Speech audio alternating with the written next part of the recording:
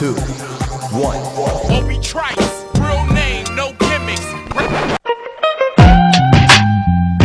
Who are you?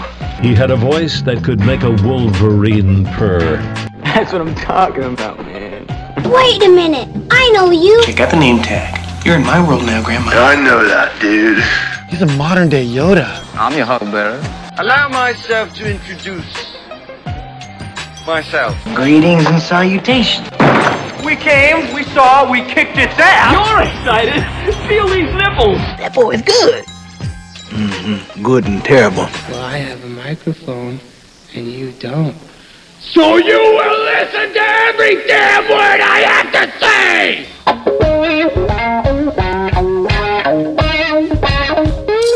This is the Mike Rutherford Show on the Big X. Sportos, motorheads, geek bloods, wastoids, dweebies, they all adore him.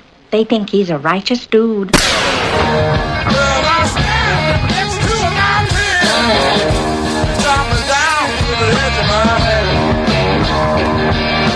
All right.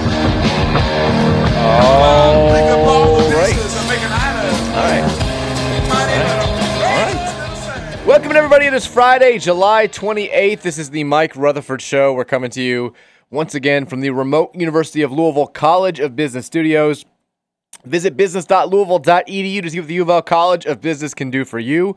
We're talking getting your MBA in just 12 months. We're talking average salary of $85,000 for their MBA program graduates. We're talking a best overall business school in the nation rating of number 87 right now.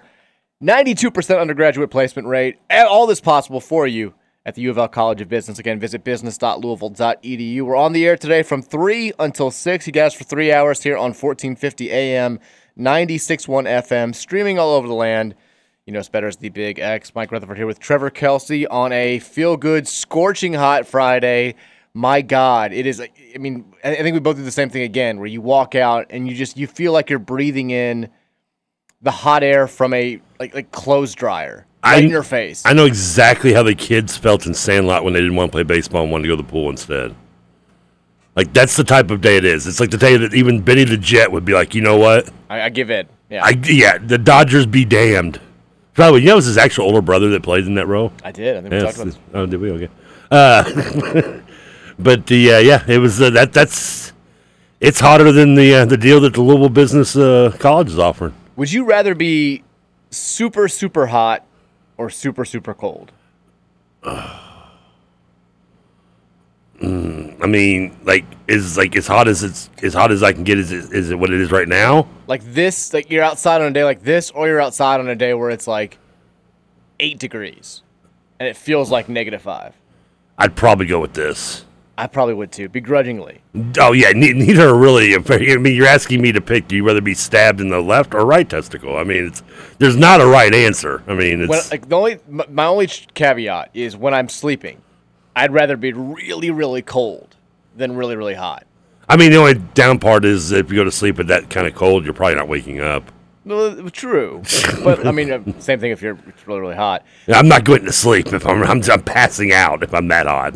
I hate being super cold outside. Like I can't stand it. If I'm at a game or if I'm walking around or something, and I'm just crazy cold. Like I'm miserable. Like this is miserable out there too, but it's a little bit more tolerable than the I can't feel my limbs, everything's shaking, everything hurts. Like I don't like the super freezing cold, but.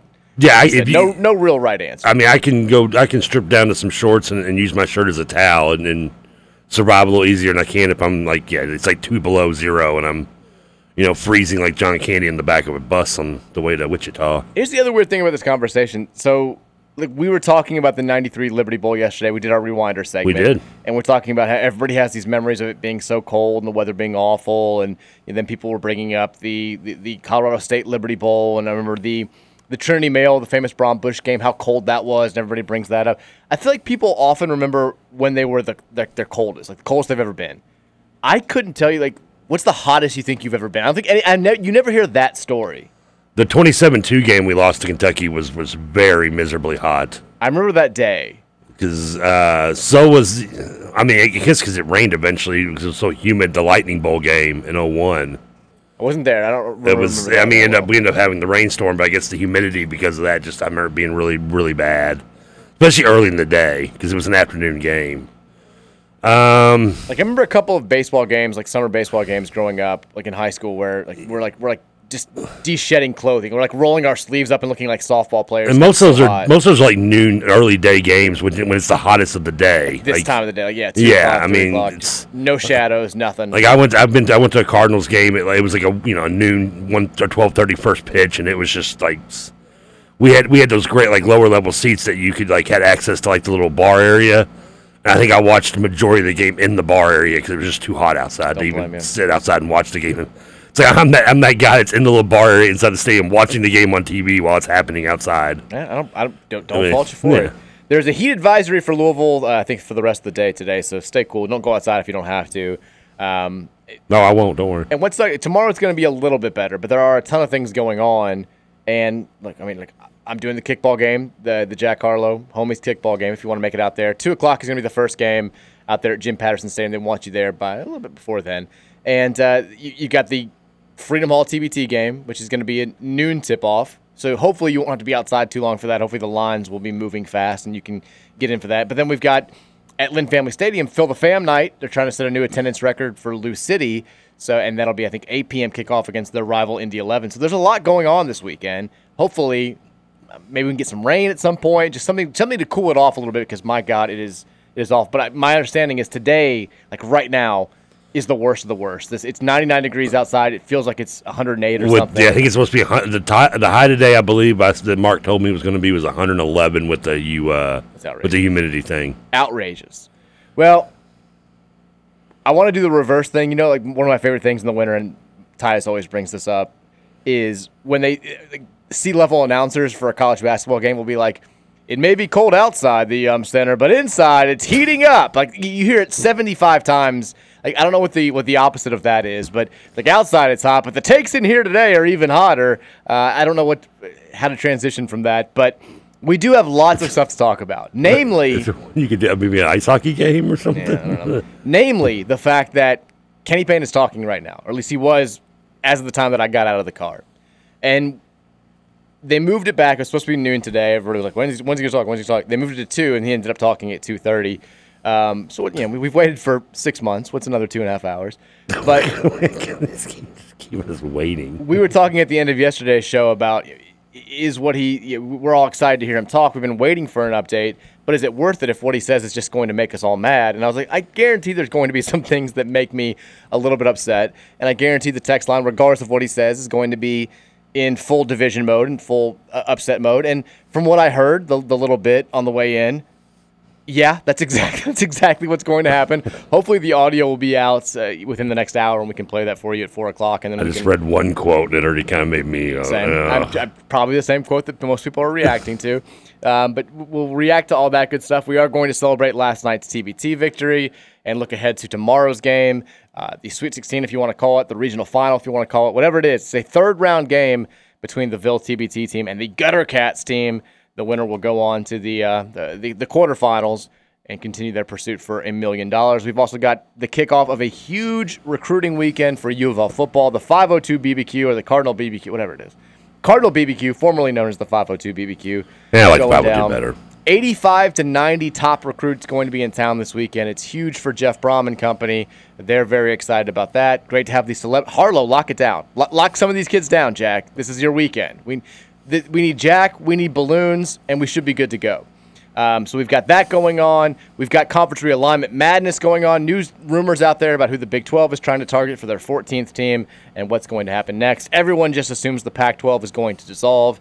Is that going to happen? We'll get to all that good stuff and hear from you on the Thornton text line as well at 502-414-1450. But before we do that, I say, hey, TK, how are you? How was your Thursday evening? How are you this Friday afternoon? Wait,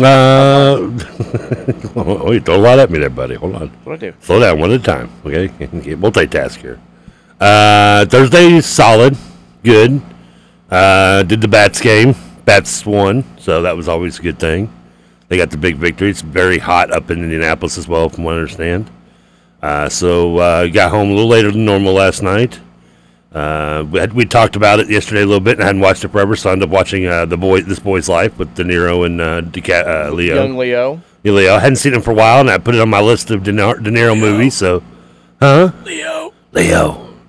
So I did that. So I watched that, and it still holds up. Still a good movie. I'm sure it's about Tobias Wolff. So not exactly uplifting. But no, well, I mean, it has its moments. It has a good ending, kinda. I mean, but it's the process is a little depressing. Well, it's a good film. De Niro's not exactly the best guy. Not to say that understatement of the year, but and it's kind of a long movie. So I ended up watching that, and then I fell asleep on the couch watching X2 on Stars. What's X2? X-Men 2. Oh, okay. Did you get your mind in the gutter there? The most important thing I learned at Twitter, I think, or the station. I think the most impactful thing of my evening last night was, and you'd never replied to this, but that's okay because you were probably asleep, was learning that Katie Siegel is the sister of the twins of the Double Mint Gum commercials. Kathy Segal? Yes, Segal. Yeah. Segal. I did see that text. Had you known that? I did not know that. I mean, my mind was, shower time would have been cut in half for 12-year-old Trevor if he'd known this back then. Like, I had no idea. That blew my mind a little bit. They're younger sisters, too, by the way. That was the coolest thing of my evening. That it's a crazy fact. They do look alike. Yeah, and now I see it. So what about you? Also, can I say real quick? Apparently, just a heads up for today after the show, you left your personal email open last night here at the station. Oh, you can get to it through the station email. And I wouldn't trust Patrick just to not rummage through it. Patrick's like, Trevor's email's up. Like, well, yeah, you can close it out, Patrick. It's accessible. Just if you go up to the Gmail, you can switch right to it. Just don't trust Patrick to not send emails from your address.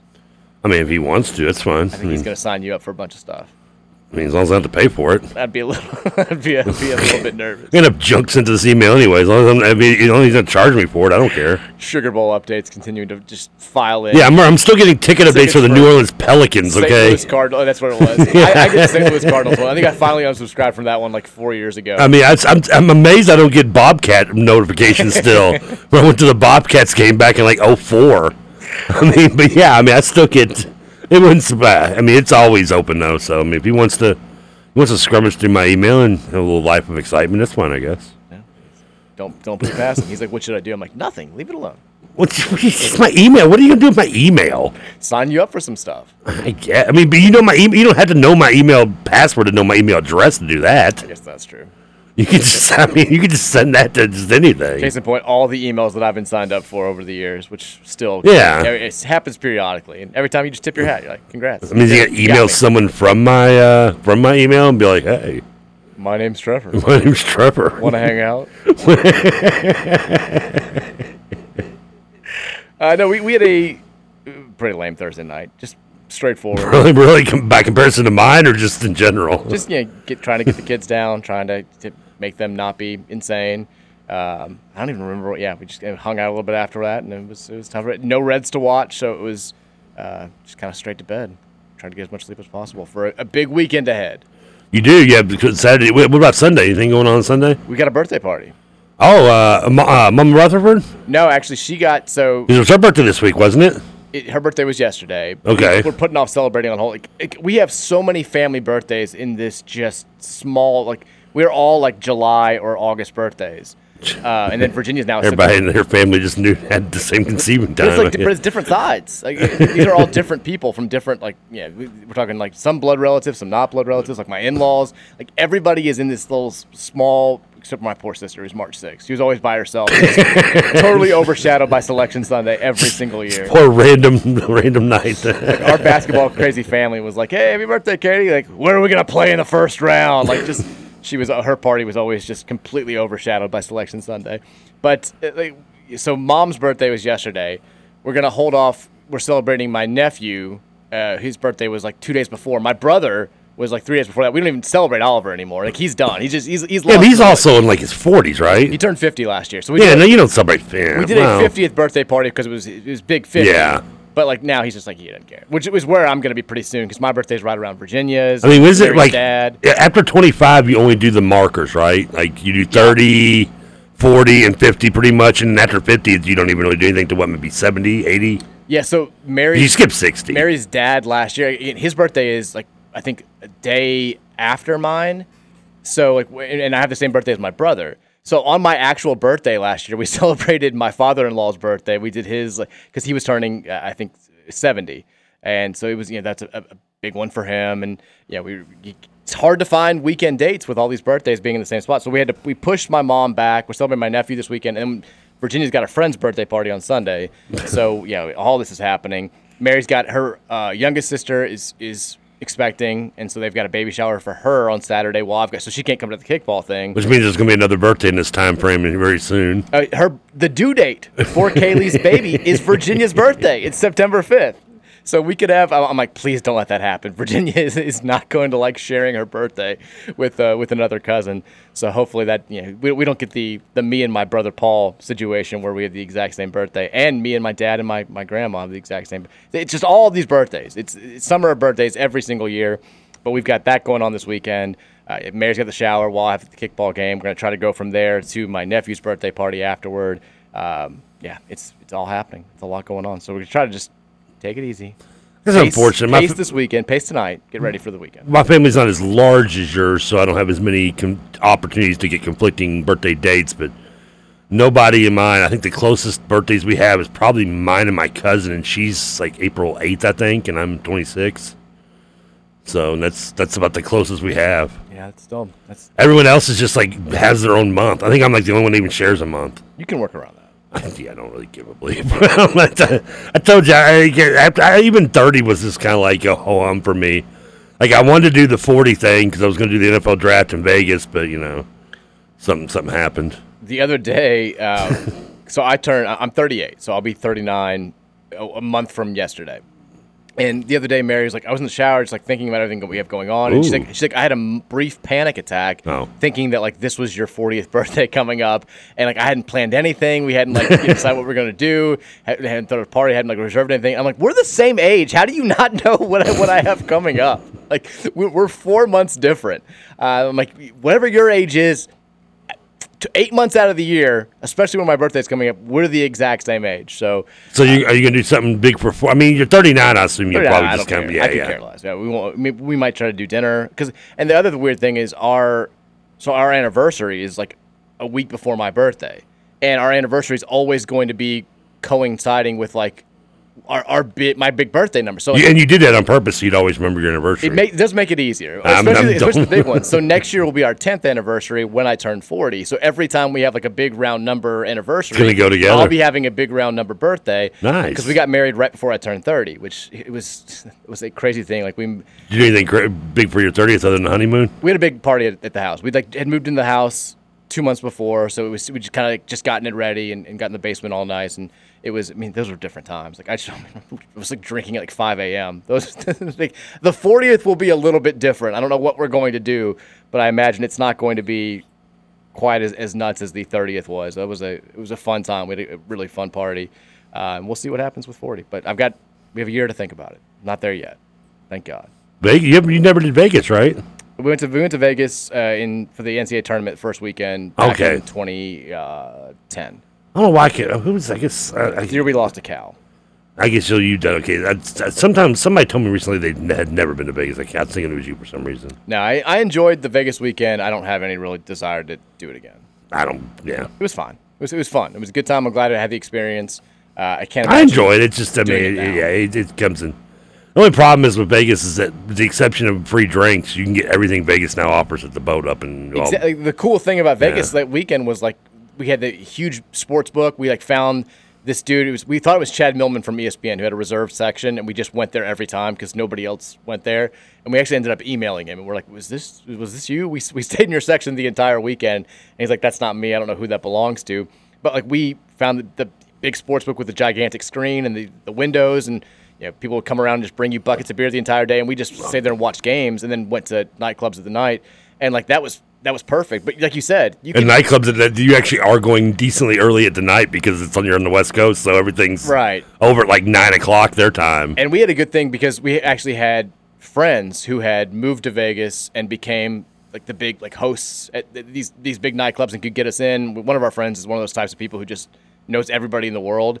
So we were able to cut the lines and go to these big nightclubs a couple of nights. We don't have that anymore. Like that's different when you're 38 pushing 40 than when you're 25, 26. So you can't go to Vegas, and I wouldn't even want to at this point. Well, I mean, even last time I was there, every time I now go, I leave the hotel less to the point. I think the last 3 or 4 times I've been there, I've never left the hotel. Like I'll make sure to stay somewhere nice, and most hotels out there are going to have they'll have no reason to leave if you don't want to. Right.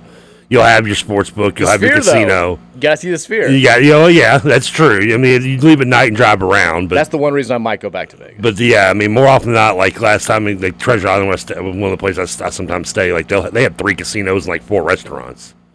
Like I have no reason to leave my room homeless, let alone the hotel. Yeah, I hear you. It's you walk outside. You think it's hot out here? Walk outside at this time of I mean, it's which always baffled me how there's so many homeless people, and they always have dogs. You just took it to a kind of dark place there. Well, I'm just like, it's so hot. Go somewhere nicer weather, man. Go hang out like somewhere cooler. Why would you want to be homeless? I don't want to be somewhere where it's hot. I don't know what to say. I'm going to like Michigan or something. Okay. Real quick, because I want to save the big TBD discussion for after the break, because it was another exciting night. It felt a lot like Tuesday night, and there's plenty of things to talk about. We'll discuss Chris Jones and his antics and everything that happened. My phone died watching the game during the Bats game last night. I'm sorry. How did the Bats do last night? They won. You Shout didn't hear me say that earlier. Sorry. It's all right. Yeah, I don't listen to myself, but I should expect you to.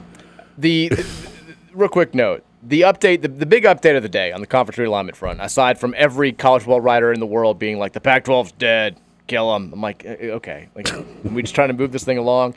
But Pat Forty now says the Big 12, which currently sits at 13 teams, a walking contradiction, as all these conferences are now. The Big Ten is 12 too.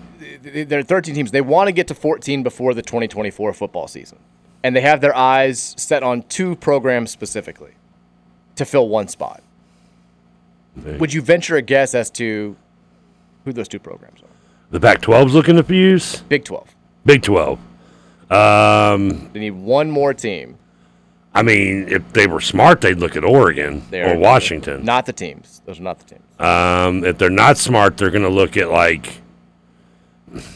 one's a Pac-12 team, one's not a Pac-12 team. Well, I would think it's one of the corner states, let's say Utah or Arizona State.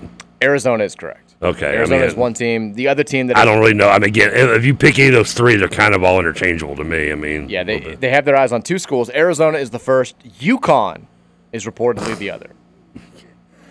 I mean, is that just their way to suck up their like ESPN in Bristol or something? I think that UConn. Let's say this winds up being the case, and the Big 12 does target UConn, and they say, we want you to be our 14th team. It's going to be a fascinating case study when it comes to just how much money can outweigh the will of literally everybody else, right? Because we've had cases where UCLA, the fans don't want to be in the Big Ten, but it's not the worst situation in the world. The players don't really want to be in the Big Ten, but it's not the worst situation in the world. And we now know financially they were about to have to cut sports until they got in the Big Ten and got this contract. Which is amazingly sad. One of the big stories of the last calendar year in college athletics has been the fact that, look, UConn sacrificed financial success and some of the benefits of their other sports to go back to the Big East to emphasize their spotlight sports, men's and women's basketball, and they're reaping the benefits. The fan base has never been happier. Other athletic programs are flourishing. School administrators are happy. The AD is happy. Everybody's happy being in the Big East. They feel like they're finally home. You have now a situation where you could go to the Big 12 and make exponentially more money and have more jobs, more security for all your programs, but be in a place that, once again, for the second time in a decade, feels insanely out of place for your school and your biggest programs. The fans don't want it. The players don't want it. I don't think anybody at UConn wants it, but can they turn down? Like at what point do you draw the line and say, the money, this X amount of more money is just not worth it to us when it comes to, the old adages about money buying happiness and all that stuff. Like, at what point do you draw the line and say, our happiness matters this much more than this much money? They're going to be a really, really interesting case study. If, in fact, this does come to pass, that the Big 12 targets them and makes them the school that they want to add to get to 14 teams. I hope they don't go. I mean, Missouri and SEC is weird. We talked about this, like the schools that just don't feel right in their conferences. UConn and the Big 12 might be in the top 5 of that list. Like, it's the Big 12. Like, I think Big 12, Midwest. Southwest, yeah. Mid-Southwest, yeah. Oklahoma, Kansas, Texas. I mean, I know, some of the Southwest Conference, because they're merging in the early 90s. I think that, like, Dust Bowls. And you don't think Storrs, Connecticut? I don't picture Connecticut coming in. I mean, it's just like pitchy northeastern accents. It's like sending Seinfeld to the King of the Hill show. I mean, it feels weird. It just doesn't feel right. It just, and of course, I guess West Virginia being in there is not much better, but it's just, I don't know. UConn also, yeah. And financially, I get, why it would be. You got football, I guess, somewhat back. You were in a bowl. I guess Jim Moore wants money now. I don't know. Whether sports or that is the juice worth the squeeze is another question you asked, and I wouldn't know if it would make everyone around you upset. I wouldn't think so, as long as you can still keep your head afloat. If you can't keep your head afloat without it, then yeah, you probably have to do it opposed to getting rid of I don't know what programs are we getting rid of though. Really, you're no right. offense to the lesser programs, but I know that there are weird cultural fits already in college sports. This isn't that big of a deal, but there's still like there's still a line. Like, imagine Texas Tech fans from Lubbock, Texas, going and being like, "We're going to go tour Yale and the Mark Twain House while we're in Connecticut, like, hanging out in New England." Like it feels so wrong. And Yale's in Connecticut. Yale is in Connecticut. I didn't know that. I don't know why I didn't know that. It is. I believe it's New Haven. I knew it was in Northwest, but I don't know why. I figured it was in like another. I don't know why. Just Connecticut. I never pictured Connecticut having a school as good as Yale. Well, it does. It's Connecticut. It's kind of like. It's like one of those most forgettable states. You think? I think so. Yeah. You ever see? You watched Friends? Did you ever watch the one where they do the game where you get 2 minutes to name all 50 states and see how many you can do? I don't think I remember that. It's it was, and Ross just lost his mind because he's stuck at like 48 because he named one, and then he finally thought he got 50 because he named one state twice, and he's like, I don't care. He's just like, which by the way, it's actually not as easy as you think it would be to do. Oh, I'm sure. Because it's just you're always going to be you're going to get that brain fart at one state you forgot. You used to play growing up on the school bus and stuff. Like you used to play. Let's name all the NFL teams or name all the NBA teams. And even though I knew that I knew them, you just you lose track. Like there's something that you just forget about. And you can try to do it while you're going down the map. You're going, okay, well, I'm in the north, south. You just kind of count. But the point is that like I feel like Connecticut's like when you get to it, and you're like, oh, I got 49. Who did I forget? Connecticut's one of those states I feel like they would get forgotten. I think you're underestimating Connecticut.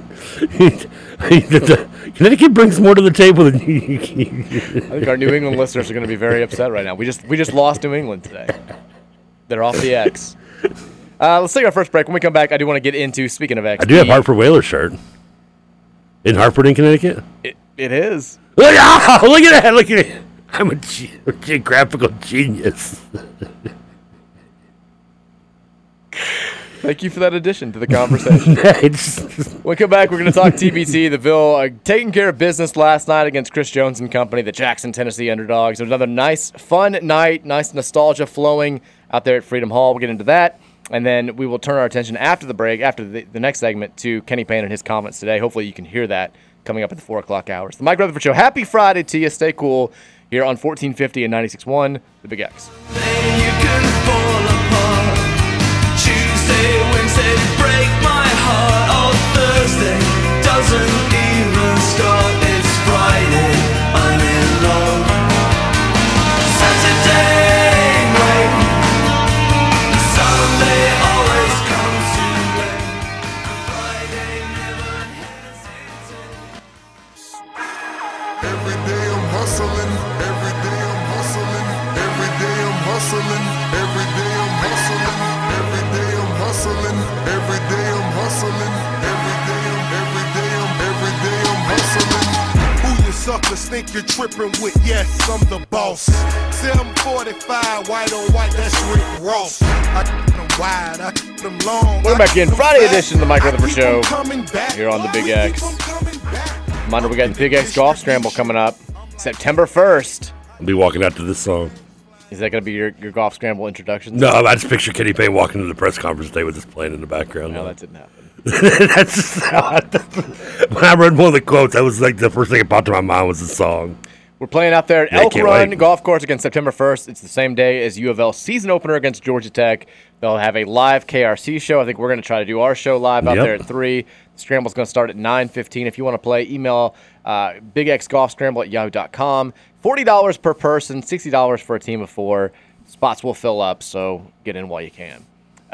Breaking news here on the local high school sports scene. Oh, local. Okay, what happened? What we'd mentioned this person had been suspended, but now the Louisville Metro Police Department has issued a warrant for the arrest of Donnie Stoner. Oh, that's nice. Who was recently removed as the head football coach at DuPont Manual High School. Losing your job is on the back burner now there, Donnie. Well, we mentioned his brother because there was some confusion. I was like, I thought his name was Donnie, but his brother Ronnie, who also was coaching on the staff, had been hit with some pretty serious, gross allegations from his daughter on Facebook, and I think he had been removed from the staff there.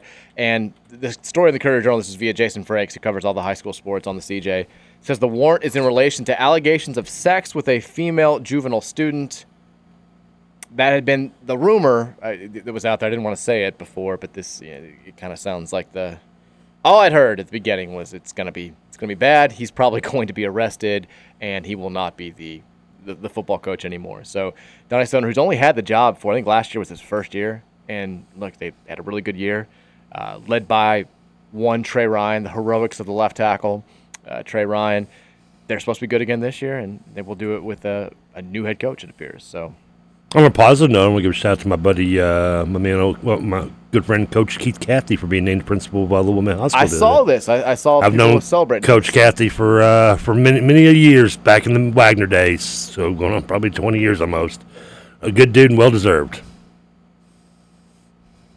There's one thing he can't do in that job. I feel like the Wagner days are taking over, like our Wagner whole crew, like taking over mail now. Like everybody with my uncles was at Wagner's now, like moved all the way to Coach Wolf. Wagner's like the new Kansas City Royals. That's what I was thinking, yeah. Become Yankees. That's where you went before or after you were a really good Yankee. Hey, my Jermaine Dye. The cradle of coaches and administrators, the new Miami of Ohio is Wagner. People have been saying that for years. My guy Jamie Dumbsdorff, he's bound for Trinity any day now. That's right, he is. And you're right, yes. He got the job. I was like, hey, only one thing you can't do. Don't watch Students Having Sex. If you get a video, don't open the email. Granted, I'm not somebody who works in education. I don't work around high school kids every day. I don't get how it's this hard to just not have sex with students or watch students having sex. It's just, You think it would be obvious, right? There's nothing about 16-year-olds that appeals to me. I'm sorry. I feel like that should be the norm with people. I think Donnie Stoner's about my age. He graduated in 02. I graduated in 03 from high school. Like it should not be this hard, and yet there keep being stories like this coming out. I don't understand. And even if you are attracted, you can fight those inner demons. Just don't do it. There's 22 billion people. Find one. It's not going to go well. Just go find one that's 4 years older. These stories, especially in this day and age, it's not going to get kept private. Like it's going to come out. It's going to be bad news for you. You're probably going to go to jail. Just don't do it. All right, last night, in much, much better and happier news. Remind me to tell you a little story off the air later, by the way. The fact that you're saving it for off the air makes me terrified of just how bad it is. No, it's not actually bad. It's in the line that we're talking about, but funny, and I don't want to say it on the air, though. I stand by my prior statement. Please refer to my previous statement. Last night at Freedom Hall. Yes. Once again, a little disappointed I missed the second half of it. You've got a very solid crowd out there at Freedom Hall. I think it was a little bit less than it was on Tuesday night. I think they announced the attendance at like 4,800 or thereabouts. But when you have that many compact fans, it does sort of. I heard somebody make this point on social media. I saw somebody make this point on social media. It reminds you a little bit of the NIT games where the rowdy fans that typically can't afford to have lower bowl seats at the Center, they get the cheaper tickets, and like they get to see the team closer than they usually do. And like some of those environments that we've had for that was me at the Temple game. Yeah, some of the environments that we've had for the NIT at 06 and then in the David Padgett year in 2018, like they've been, as disappointing as it is for U of L to ever be in the NIT, you've had some really fun environments there.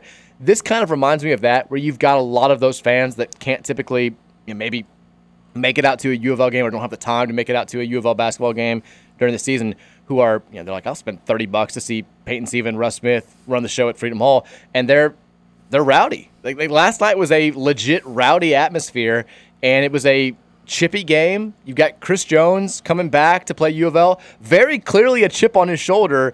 For those of you who don't remember, speaking of what we were just talking about, Chris Jones dismissed from the team in the middle of his second and would have been final season at U of L. I think he got dismissed in February. Quentin Snyder takes over at the point as a true freshman and ends up taking that team all the way to the Elite Eight. But Chris Jones, look, I mean, there are still some murky details about what exactly transpired. Just knowing what I know, and I think what most people know, he had plenty of chances. Like, he still, even though the big allegation that was out there initially wound up not being true, he did this to himself. He's got nobody to blame for him but himself for getting kicked off the team. He was given a longer leash than most players were, and he kept abusing Rick Pitino's trust.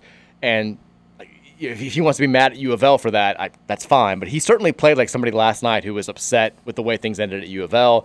He was chirping at the fans. He was chirping at the players. He was really going at the former U of L players who are now in the NBA that were sitting courtside. Like, he was going after Jordan Wara and David Johnson and Trent, like all those guys. Like, at one point he's screaming at them saying, like, that press bleep doesn't work on me. Like, I know all about that press or something like that. Yeah. And Jody Demling had a video on his Instagram. I don't know if he posted it on his site. I know he didn't post it on Twitter, but he's got a video where Jones is just like, he's in their face after he hits a pull-up jumper and yelling, and David Johnson kind of does the, like, you're too little motion, like the little putting his hand down on the ground thing, and Jones is just like very upset, like the entire game. Every shot he hit, I think he was letting people know about it, but he ends up being a little too late. He tried to carry that team on his back. He did. He was clearly their best player. Like, oh, yeah. And Chris Jones, say what you will about his game at U of L, I think it was a little bit, it was certainly up and down, but he had those games in those 2 years where if he got hot, he could go full Russ Smith on you. I think the issue was in 2014 we already had a Russ Smith on the team, and that made things a little bit. He was more Russ than he was Peyton. You can't have two Russes together. Exactly, and it just is like two magnets. It just doesn't work, right? Russ and Peyton work so perfectly because they both played their role so well, and Jones was a little bit Peyton, but more Russ than Peyton, and that's why I think at times he needed to just settle down. And it seemed like it was sort of and look, those two teams that he played on were really, really good. 2014, we still finished the season number 1 on KenPom. We had the best odds to win the tournament going in. We just ran into a terrible matchup against Kentucky in the Sweet 16. And then 2015, we don't talk about that. In 2015, we had a ton of talent and went to the Elite Eight. But it still always kind of felt like a square peg, round hole situation, and it was a strange fit. But he played insanely well last night. That Jackson Tennessee Underdogs team was scrappy as hell. They were, very, very chirpy, very, very physical. And Louisville, they win last night despite starting the game thinking that Peyton Siva wasn't even going to play. And I remember, you're watching the first 5-6 minutes, and you're watching how much pressure the Underdogs team is putting on the ball, and you're realizing that the officials, they're calling all of these games like mid-90s Big East games. Like, they're letting everything go. And so you're like, man, I don't know if we can win this game without Peyton. Chris Dow is not really running the point all that effectively. He's good at what he does, but he's not as shifty as Peyton. He's not as good with the ball as Peyton is. He's just not as good a player as Peyton. No, plain and simple. Russ the same way. It's like back then. There aren't many point guards out there that are as reliable as Peyton Siva is, and so he does the Willis Reed thing. He comes into the game, gets a huge ovation, and everything changes when Peyton comes in. He plays really well. Russ carries the team for a little bit of time when the offense is stagnant. Shane Bohannon is terrific. It kind of reinforces a lot of the stuff that we said about Shane on Wednesday's show, where it's like, man, he's not that old. I know he's made some mistakes since his time at Louisville ended, which ended via a mistake, but he's gotten himself in shape for this tournament, and he's very clearly a guy who could go overseas and make a solid living playing for 4 or 5 more years if he can play the way that he's been playing in these 2 games, and I hope he does wind up doing that. But he had a double-double last night. He was terrific. Omar Pruitt comes in and plays really well after not seeing a lot of run in the first game. Nick Mayo was really good again. Like basically, like the non-Cardinals have really helped us out a ton in these games. It was nice to see Luke Hancock out there for the first time, even though he didn't play all that much. And they gave us a scare at the end, just not being able to make a free throw. Chinanu, and I'll bring up young Patrick Ryan again for the second time. By the way, we didn't mention that Chinanu's not doing Granny, by the way. Well, did you not see the end of the game? No, I told you my phone died last night. I didn't know. Oh, so you don't know how it ended? No, I heard they won because on the updates, but I told you yesterday, remember, I was like, oh, crap, I forgot to bring a charger. I only had like 30% battery, so I'm watching the game, and I turned... Let me just tell you. So they get to the Elam ending, and they're missing free throws left and right before this, but they're really missing free throws at the Elam ending time. And they being us. Yeah, us. The Jackson, Tennessee team is kind of chipping away. They really had a chance to make even more of a run. We just cannot get that last bucket. So Chinanu gets fouled, and we have 78. We need 1 point to hit the mark. And apparently Patrick's trying to take credit for this. He says he got the whole crowd chanting to make him do the granny shots. And the bench is starting to ask him to do the granny shots. He goes up there.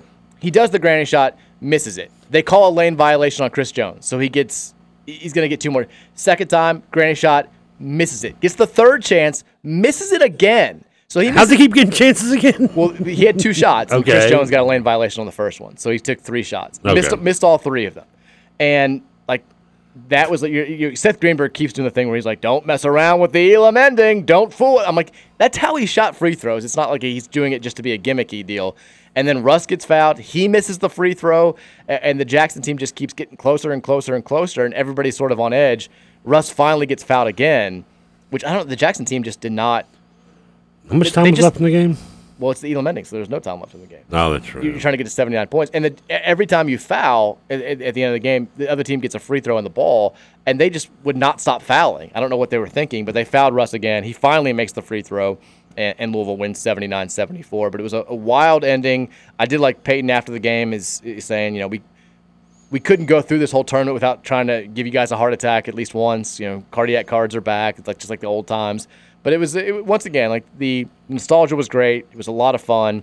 It was awesome seeing the guys win, and I'm glad we get at least one more game of this thing at Freedom. Well, one more game at Freedom Hall. Hopefully, more games after Freedom Hall, but at least one more game here at home. I thought it was 2. Is this one and there's one after that, right? This is the regional final. This is the Louisville regional. They'll play this game, and if they win, they go to the quarterfinals, which is not at Freedom Hall.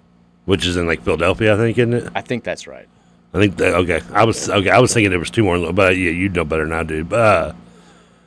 So I was kind of disappointed there because the way you cut me off to finish that story, I was half expecting and rightfully so that you're gonna and then he hit the third, and then he shot the third granny, and it went in. No, he was like, yay, happy ending. Everyone's like going nuts for the granny, and he keeps doing it, and he keeps missing it. I mean, this is like watching Lord of the Rings. Like, when's this damn ending gonna happen? Yeah, it was very it was one of those. Again, you and I have talked about how we're not like. The only free throws I remember watching in the last 2 games though, he shot regular and hit them both. So maybe he should have just stuck with the regular overhand shot. Okay, I take it back. So real quick addendum to what we were just talking about. So the Louisville Regional does end on Saturday, but if they win, they play Sunday in Louisville. One of the quarterfinal games will be in Louisville. Yeah, that's what I thought. And they win that, they go to what's known as the Final Four, and that's in Philadelphia. It's in Philadelphia, right? Yeah. I thought, because I looked at the bracket the other day, and I thought that's what I saw, but I just thought maybe I misread it and would trust you over me. But yeah, it's confusing. I should have never done that. I should trust myself. Yeah, it's confusing because the regional technically ends, but like the quarterfinals, I guess, are different than the regional, but they're still at the same regional host. And they play on that game will be on Sunday, I think, right? It says there's one on the 30th or Monday, one on the 31st. So that I'm assuming will be the one on Monday. Yeah, that'd be Monday. So if we beat who do we play again tomorrow? With the Gutter Cats. That's right. Yes, I even looked them up. And then if we win that, I guess I don't know what teams we play the winners of, but I'm not sure either. I looked at the bracket the other day, and I can't remember what it said. The Gutter Cats, which they look like their jerseys, they've been around for a while, right? And I don't think that they don't have any specific college affiliation. Like their jerseys make it seem like they're a Kansas State team, but like there's nobody from Kansas State on their team. They've got a lot of Northwestern, I think, like New England. I think I saw some New England players on there. Well, that's not New England. Like Monmouth. I'm sorry, Northeast. My bad. I thought you meant like Northwestern, the school. No, I meant like northeastern area. Okay, like Connecticut. Okay. I meant like Northeastern area. Like Connecticut. Yeah. Okay. Look, that's a state, you know. But they made it to the quarterfinals in this tournament a year ago. So I think they're 8-4 all time is what I saw in this event. So they've had success. I'm sure it'll be another entertaining, tough game. But yeah, good to know that we could. I like how the roster includes a booster picture. Yeah, we could play on Monday again at Freedom Hall, which would be cool. Hopefully, we can sell out. Or at least break the attendance record, because I know that they've been clamoring for it. And I think you and I have both said if they make it to Saturday, that's the game that you circle and say weekend. The word will be out. People will be talking about this. This will become the hot topic around here with not much else going on sports-wise. That's the day that you circle and say we could get 7,500, 8,000 in that. I think we can do that on Saturday. Yeah, that's what I would be. And if we win Saturday, and Monday night it'll be tougher because it is a weeknight, but I think we could do a really good crowd on Monday night too, especially if you're talking about being the quote-unquote Elite 8 game version. Yeah, playing for a trip to the Final Four. This team does have good size, though. I'm looking at 3 guys at 6'8" and 6'8" and above. Could be a big, 4 guys. Big game for Raheem Buckles. That's what it takes. He took that 3, and I'm like, where have I gone in my life? I'm a decade later, and I'm still screaming at the screen, yelling, "Why are you taking that shot, Buckles?" No, what has changed in my life? All the nostalgia. And then did Wayne even play? That old question came up last night. He did not play last night in the game. Like I said, I think I got like a minute into the third quarter, and my phone just goes off. I'm like, I didn't even think about how I'd clicked past the 10% and power save mode. And I just had it going, so I was listening to the Bats game, and I was watching the game with no volume on my phone, and then it just went dead. And I was like, I hate being here with no phone as well. It just I feel naked. I can see that. Anytime my phone. Honestly, I'd rather be naked with my phone and have battery than I'd be. It is bad. We're all just horribly addicted to our phones and technology. But anytime I don't have it or it's not charged, I'm like, oh, what's going on? Like somebody's dead. Somebody's trying to contact me. Yeah, my luck is like this will be the time like I blow a tire on the highway or something, and I can't use my phone. Like I just half expecting something bad to happen. Yeah, same. But the other thing to mention, Chris Jones was definitely getting into it with everybody last night. But I did see a bunch of videos of him after the game. It was all love between him and Siva and Nana, who he played with, and Russ, who he played with, and the guys had nothing but great things to say for him about him. And I think it just reinforces, like, a lot of times these guys, they seem like they hate each other on the floor, and it's once the game ends, you go back into non-compete, non-kill everybody at all costs mode, and it goes back to being just cordial life. So it was nice to see that after the game. But again, a fun night here. We'll take a couple texts before we go to the break because I do want to get into the Kenny Payne stuff in hour number 2. And Lord knows, once you start on the Kenny Payne train, you can't get off. It's all anybody wants to talk about. So we'll take some text from you guys. 502-414-1450 is the Thornton's text line. Texture saying, TK saying that his Wagner days were 20 years ago. Once again, proves how simple math evades him.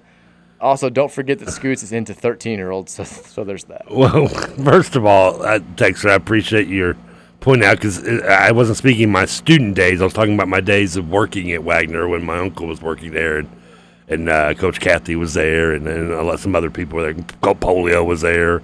That was about 20 years ago. Student there, yes, that's going on, God knows, 25, closer to 30. Wild. I don't even want to think about it sometimes. Texas says, can we stop doing this? If Kenny was coaching this DVD team, do you think we would have won both games? No. Trevor. Answer the question, Mike. Do you? Yes. Why are you winking at me? No, I think you're such a liar. Texas says, Mike, the game was absolutely incredible last night. It felt like the good old days with a few amazing moments to keep with me forever. Hopefully I can say the same thing about the actual team by next March. It always comes back to the current state of things. Well, I get it. Texas, when Louisville and Arizona are both in the Big 12 in a couple years, I'm inviting you both to Tucson for all the festivities. Jed Fish and Jeff Brom could be the rivalry the Big 12 never knew it wanted. That's our Arizona guy.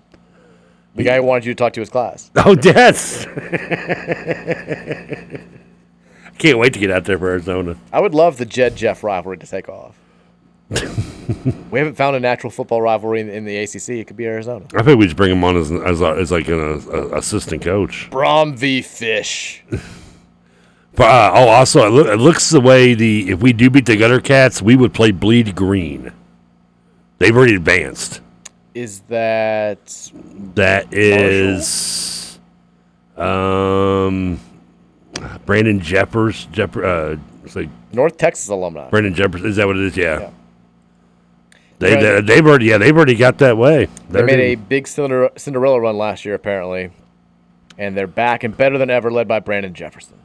Yep, they've been handily beating everybody. It looks like. I don't care for that. How did they already? That's amazing. They've already clinched it. Okay. Texas says, if we would have lost because Nanu brought out the granny, I might have been okay with it because it would have been hilarious that he even tried.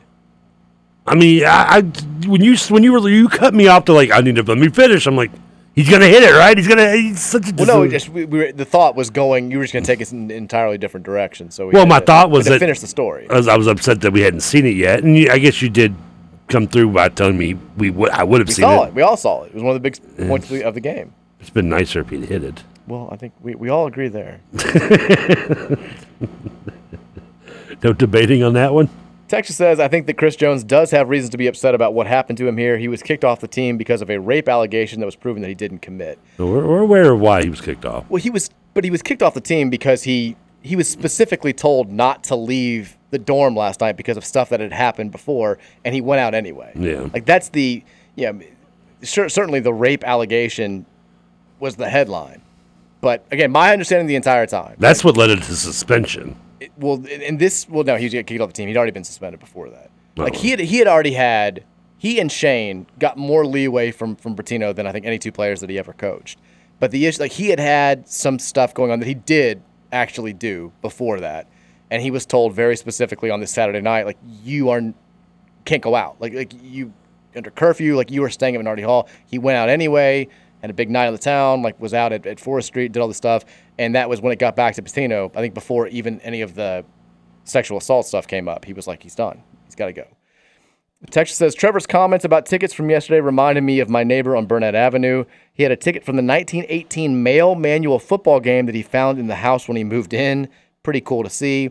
Also, how about the senior day Charlotte at Louisville game for the next 2005 for the next basketball rewind? That was awesome. Did you say 1918? That's what he said.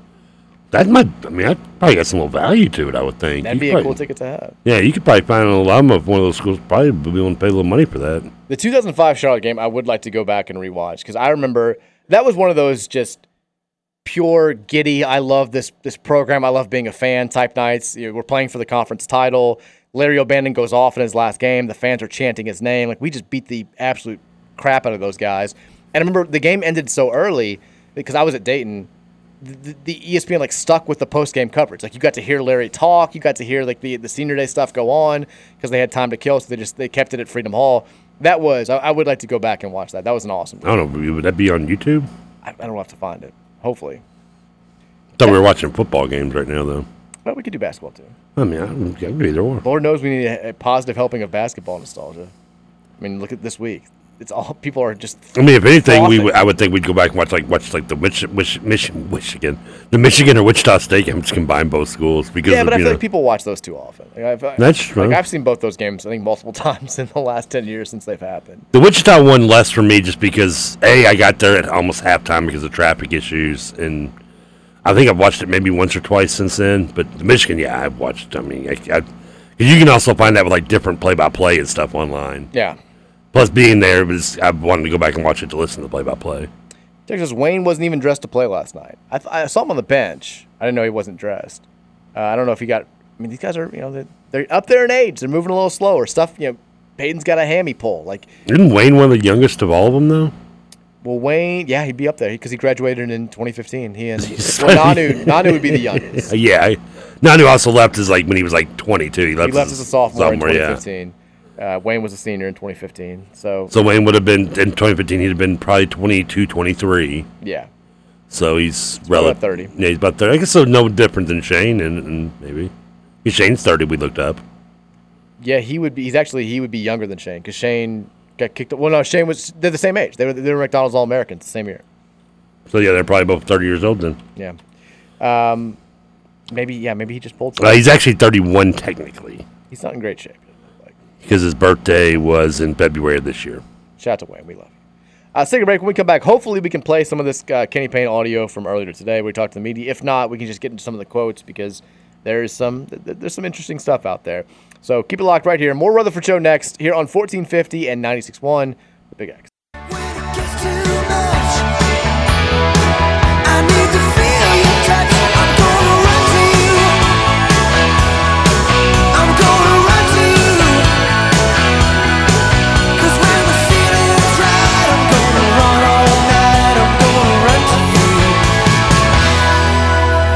Trevor, do you want to hear something that's going to make you and everybody else listening smile?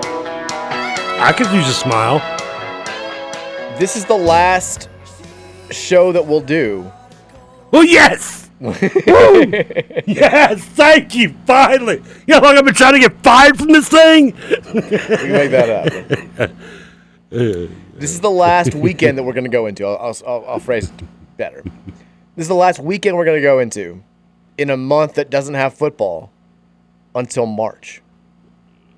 So this is the last weekend. August 1st is Tuesday. Yeah. August we got football. We'll have some real college football games. We'll have NFL preseason. We'll have practice. So this is our last football-less weekend. Our last football-less month weekend until March. But there'll be a preseason start coming up too, though. That's what I said.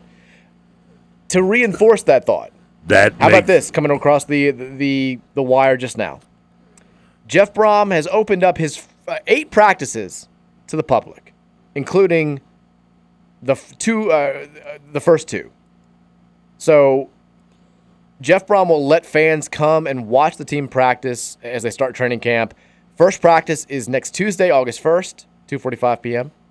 If you want to watch the next day, Wednesday, August 2nd, 2:45 p.m. Friday, August 4th, 9:45 a.m. August 5th, 9:45 a.m. August 7th, 9:45 a.m. August 8th, 9:45 a.m. And then August 10th and 11th, both 9:45 a.m. as well. All those open to the fans. Most practices are going to be held on the practice fields. Locations could change depending on weather conditions. Fans are encouraged to park in the bronze lots at L&N Stadium. Fans must stand behind the ropes. But this is a good thing. I used to love back in the day. Get behind the rope? I wanted to get under center. Yeah, well, I'd like to actually play, please. Can I run a route?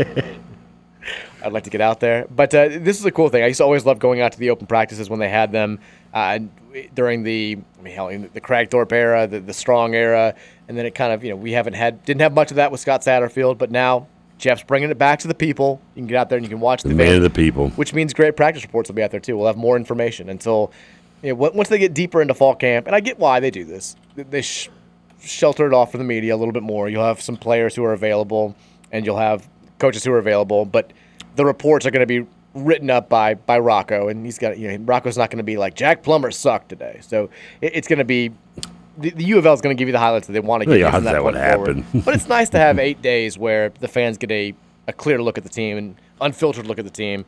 It always makes you, I think, feel closer to the team before. And plus, we're all just desperate for football content, so that's good. Love to see Jeff doing that. I'm just thinking of Rocco being mean to a write of it. Jack Plummer looks as bad as one of my Cleveland Browns QBs. That's probably how he would phrase it. Other football news, I'm just seeing I don't know where these odds... You did make me smile, though. Thank you. All these odds, everyone's posting the same graphic. College football odds for week 1 and week 0. I'm not sure what sportsbook this is, but whatever sportsbook it is that Locke and Matt Jones and everybody is sharing, it has the odds for U of L Georgia Tech. What do you think? I mean, we both assume Louisville's going to be a favorite. I've underestimated. What do you think the line is?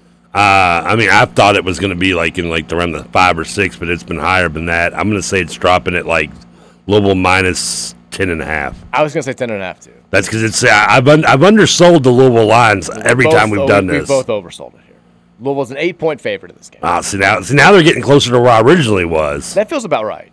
I'm fine with that. I mean, I would say I would have opened at 7.5. That's kind of your most generic line, I think. Yeah. Short of 3.5. 8 feels fine, especially for the first week when nobody really knows anything. I mean, we were whatever the line was for the Syracuse game last year. I don't even remember what it was, but I know that we were outraged. We're gonna easiest bet for week 1 is Louisville to cover, and then we lost by 24. So you never know. Will you lay the 8.5? If I were betting, I would. I'd bet on Louisville to cover. But again, I don't. Who knows?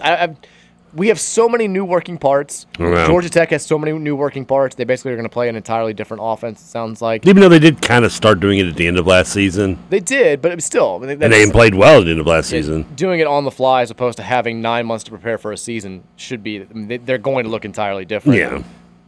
You never know for sure. Week 1 betting is always. I feel like over under are the safer bets there because you just.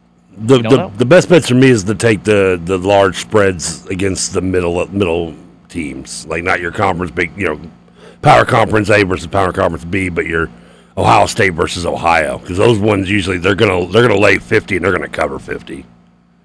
Is that how you go about this? That's how I do it, and I usually do well. Thank you very much. That's why you're still working here? With one. I work here for the atmosphere in the company.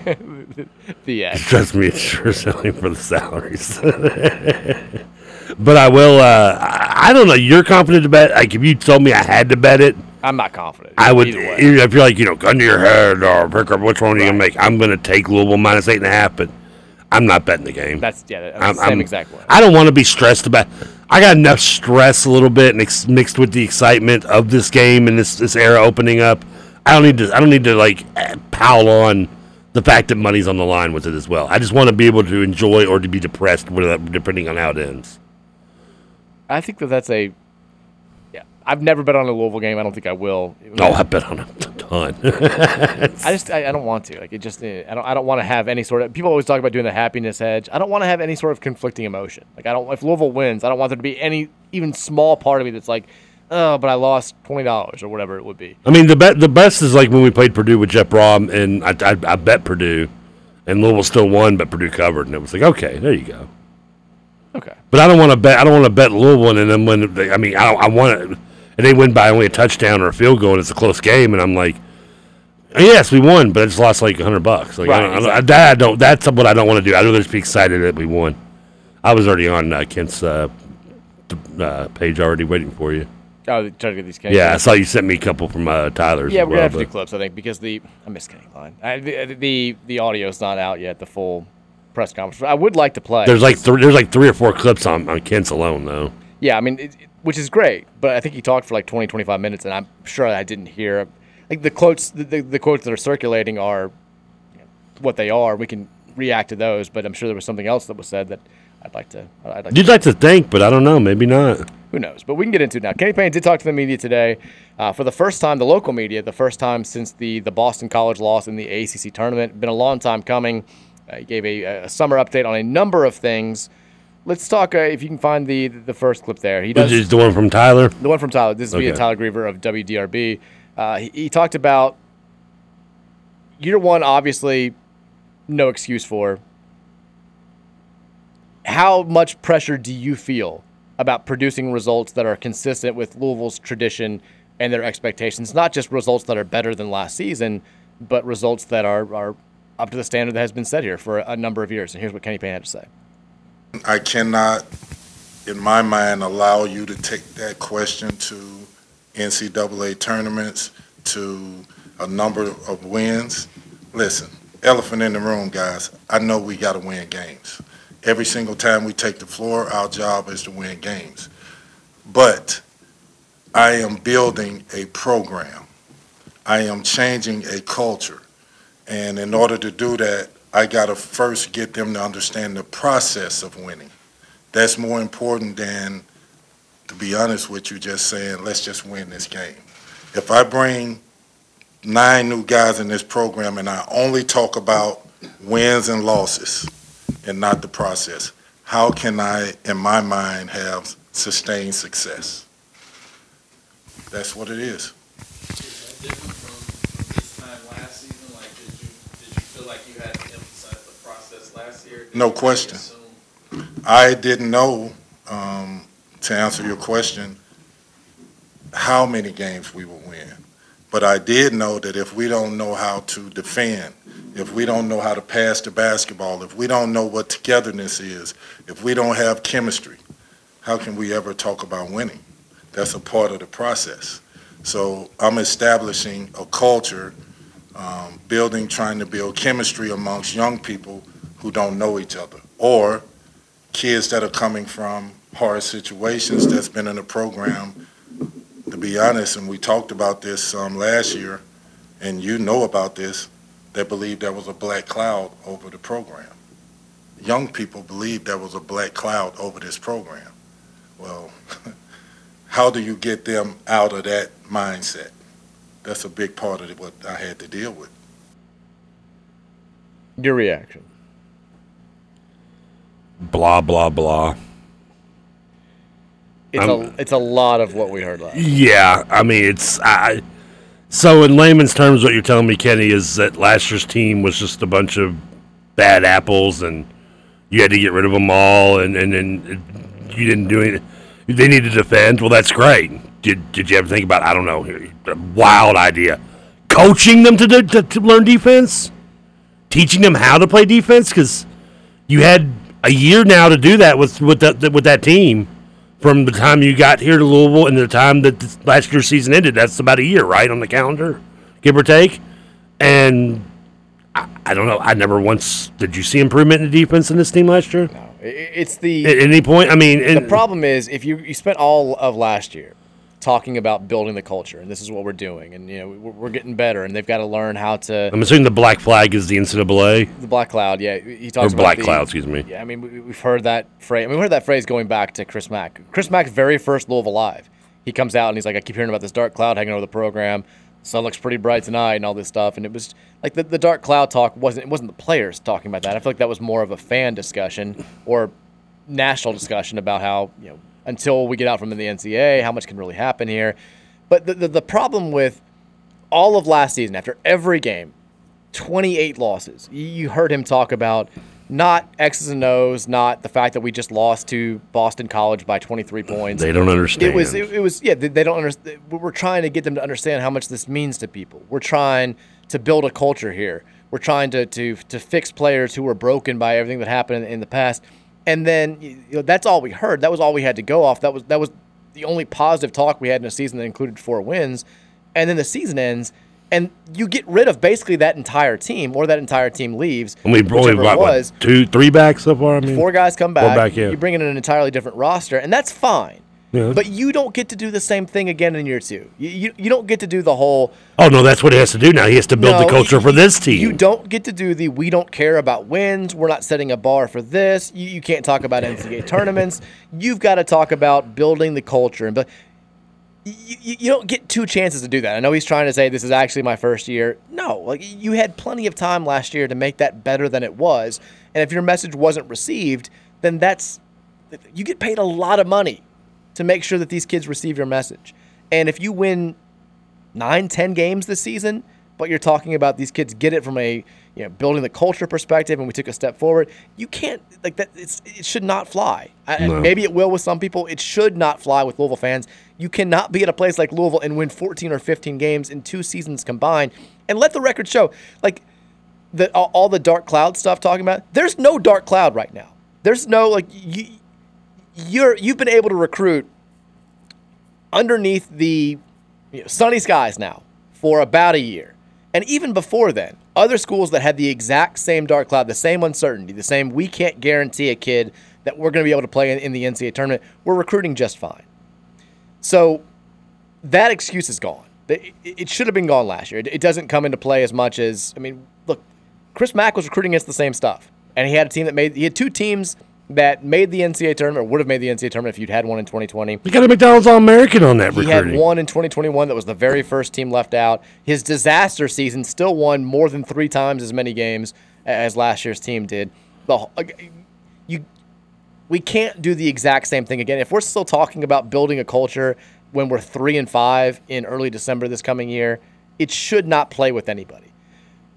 Along those same lines, the second clip there, he talks about, he gets asked about, well, do you think you inherited a mess from Louisville? Here's what Kenny Payne had to say to that.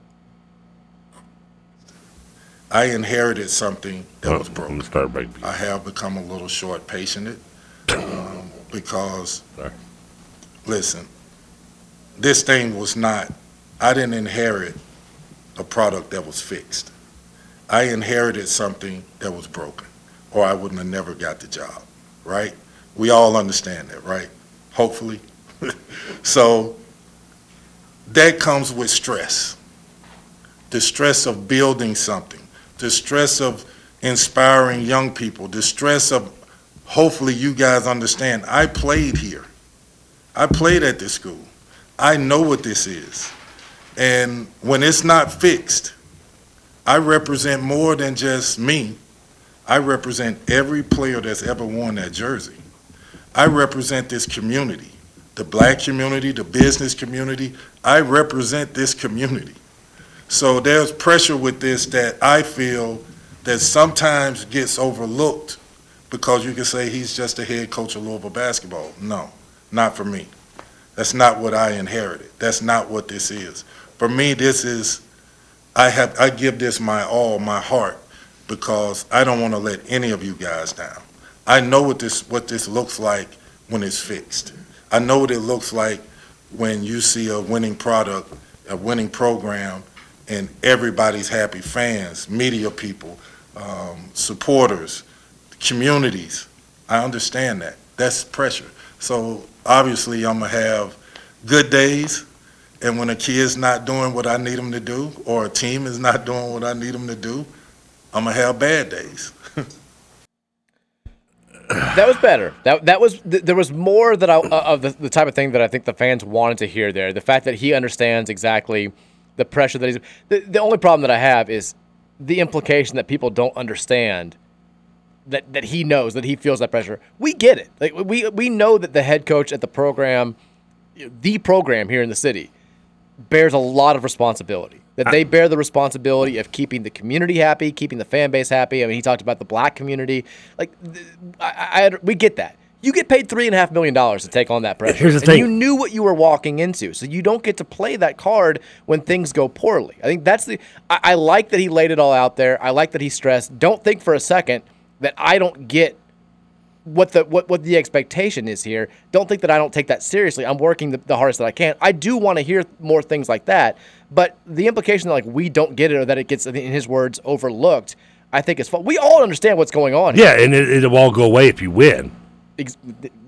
Exactly. I mean, that's what it all comes down to. I understand it. You're getting feed. You're getting clap back. I don't know what the kids say. Whatever it is, the stress.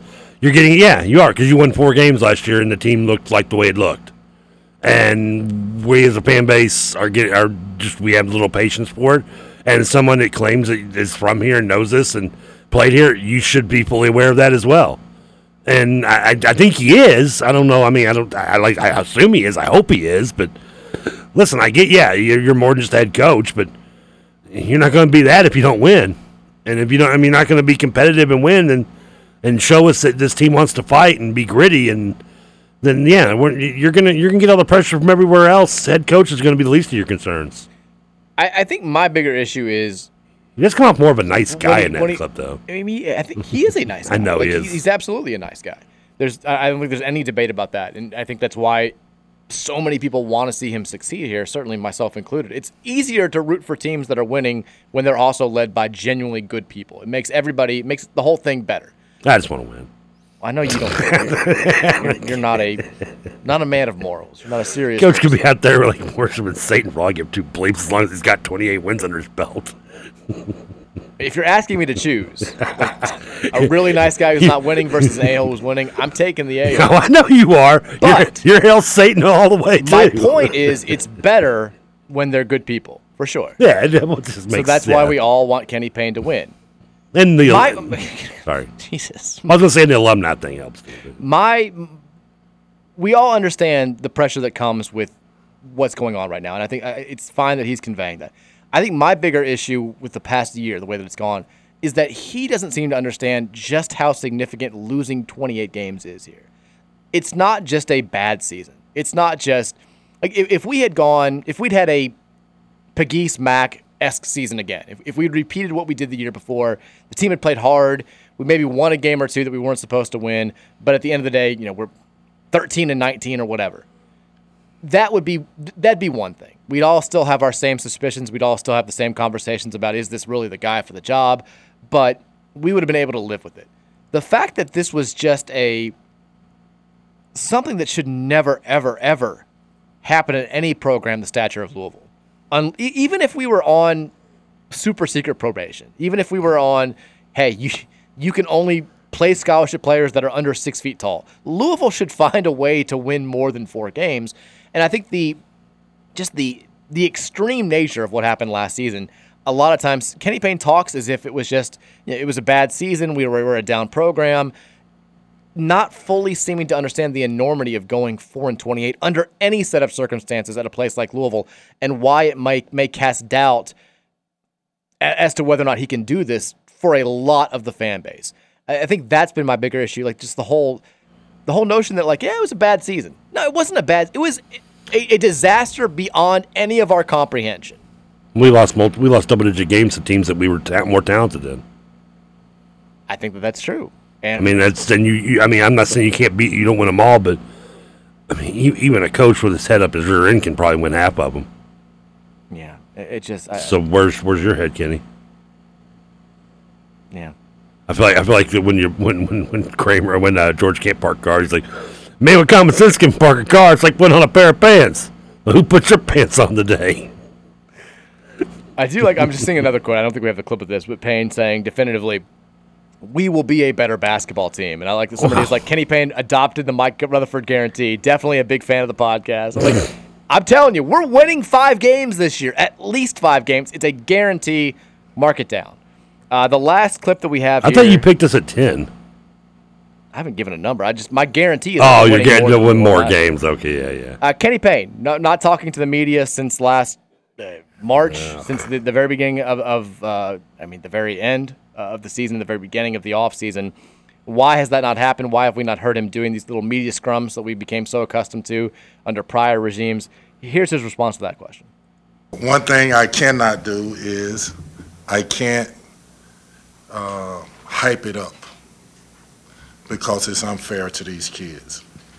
Listen, this is a hard job, and it's been a lot of years of hurt from a lot of people. And in order to fix this, to be honest with you, I need to hunker down and get to work on fixing this program and bringing the type of kids that need to be in this program instead of being accessible to reporters for interviews. I got to grind, and that's just the reality of it. And I lost every game last year. So I got work to do, if you understand what I'm saying. One thing Go ahead. There was a little bit of truth in there. That being they lost almost every game last year. Well, he said every game, so he's selling himself short. He won 4. He's an exhibition. But the fact that I'm supposed to believe that you can't give out a 30-second statement or do a 2-minute interview, that's the issue. Because you're quote unquote grinding out there. I mean, grinding by what? Getting Tyler Johnson, who we don't even know is academically eligible yet. I mean, grinding is in having Danny Manning find a kid that no one can even find on the internet as a recruit. I mean, grinding how? I mean, where are all these recruits? Because you had time to go to the TBT game. I'm glad you did, but were you scouting there? Were you recruiting someone from the Gutter Cats? It just reminds me of, there was a tweet that I saw a couple nights ago that I laughed out loud, and this is maybe not translate to radio, but it was one of those where it's like my wife from the other room, like, honey, do you care to take out the garbage? It's like, me. Sorry, I'm really busy right now. Got a lot going on. Maybe in a couple hours. And then he's like me in reality, photoshopping a pair of Junko jeans on Lee Harvey Oswald moments before he's assassinated, and there's the picture of him wearing those jeans. Like, that's what this sounds like. I picture him being like Damone in past times when he calls him when Rat calls him to bring him his money, and he's sitting there watching I Love Lucy, and he's like, I'm a little busy now. It sounds. Sorry, Eric. I don't have time to do an interview. I'm grinding. It's what the fan base wants to hear. They're like, I don't have time for this. I don't have time for that because I'm taking it too seriously. But the issue is, I mean, there's somebody like every day who's telling me, like, I saw Kenny Payne at U of L Golf Club today. Like, you've got an hour for the media. Or you don't need that long. Half an hour for the media, whatever. Like once a month, maybe. Like, especially after what happened last season. Now, if you'd won 26 games and gone to the NCAA tournament, take all the time you need. Like, yeah, grind it out. Like, go MTV, The Grind. You stole my words. Make it your entire summer. And you're recruiting like this on top of that. We're all fine with that. When you go 4-28 and there are concerns about the direction of the program, you need to be out in front of that. It's not just about answering the media's questions or being, No, you need to be out here stroking the fans' egos. It's not just about being accessible to the media. It's about connecting with the fan base. A fan base that is largely, I know that you've got a large segment of the fan base that still believes in Kenny Payne. You've got a large segment of the fan base that doesn't believe in Kenny Payne. You've got a large segment that wants to believe but needs some proof. Those other two segments, the ones that you need to win back over, you need to connect with them during an offseason after a year where you go 4-28. Not being visible at all for the last 5 or 6 months outside of a podcast interview with college basketball robot John Rothstein and an appearance during a TBT broadcast. Which didn't go over is well, just by the not way. going to play all that well. Like, I get it's a good answer. It's a political answer. This is what a politician would say, when he's like, I don't have time. I've nose to the grindstone. We had a terrible year last year. I'm doing everything I can to ensure that it doesn't happen again. But the reality is we're not that dumb.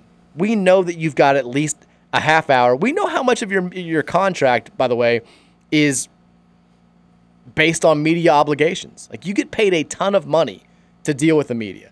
And connecting with the fan base, answering some tough questions, giving us updates when we would like to have some updates, that's all part of the gig around here. And don't tell us you don't have 30 minutes to spare once every 4 weeks during the summer. You don't even have to, just go in there, like you said, once a month, once every couple weeks, just once a week. You said 30 minutes. Do it while you're in your bathroom time, for all I care. Sure. And just be like, we just want to hear from you. Yeah, and if you want to just blow some smoke up our rears, that's fine. I mean, tell us Flowers is looking improved. Tell us what we want to hear. Yeah, I mean, you want to lie to us, fine, lie to us. You're probably better off doing that if it's not true. But reminds me of my lie to me rant from the middle of last year. Just lie to me, Kenny. Just tell lie. Me what I want to hear. Tell me that this player is improving and the culture is getting better and Karan is now getting to look to be a more high character player finally, and just give us something. Tell us, throw me a freaking bone. I mean, now if it's a lie and it comes out we see next year and the season plays out, whatever. I mean, you're not going to be around this time of the year after to explain it anyway, so who cares? Just lie to us. Trust me, it'll make your life a lot better. It'll make our lives better. Do you know how many times Rick Pitino gave us summer tidbits that just wound up being complete fiction? The man started a website to do it. He created a JV team. And then, when the season actually starts, you realize how quickly we forget about stuff. It was like a year and a half later, somebody was like, hey, remember when you said that we were creating that JV team? We did it at UK. What happened with that? And he was like, oh, yeah, we couldn't do it. And that was it. But in the summer, when we're just desperate for knowledge, I mean, we are a rabid basketball fan base that right now is starved for any sort of success. Just tell us that Brandon Huntley Hatfield's running a little point. I don't care. Tell us his last year's injuries are behind him.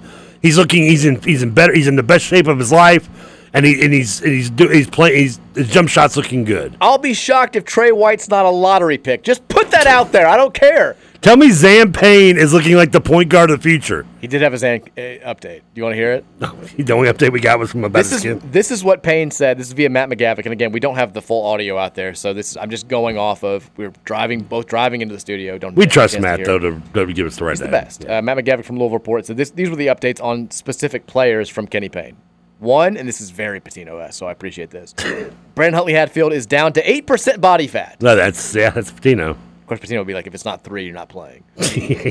Chubby bastard. Mike James can now play the 1 through 4, which this is just what I was talking about. I don't believe that a bit. I don't either. But I like it. I like hearing it. I watched Mike James dribble up the court last year against the Press.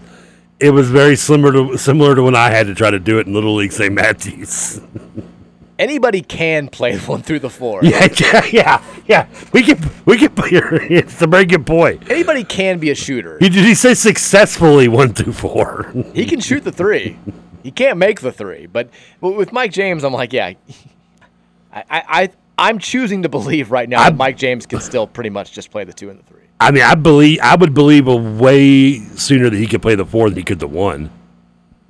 Same. But that's just in the 4 only because he's got kind of that bulldog mentality and he's got a good size. Last year when they tried it. He was the only one they could even try to bring it up to.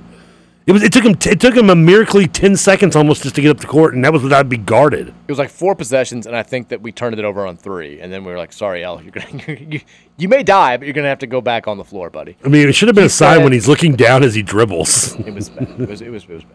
Emmanuel Okorafor has gotten much better with help from his Global Jam experience. Was that an exact quote? No, that's just it's Matt McGavick, the summaries. Oh, okay. Said JJ Trainer's confidence is much improved. That's good. Okay, I mean, and then last, this is the best part of the entire press conference. Zan passed the conditioning test. Would that be the putback we saw in the highlight? It's like is he saying he's fat? I mean, did he not pass it last year? That's kind of an issue.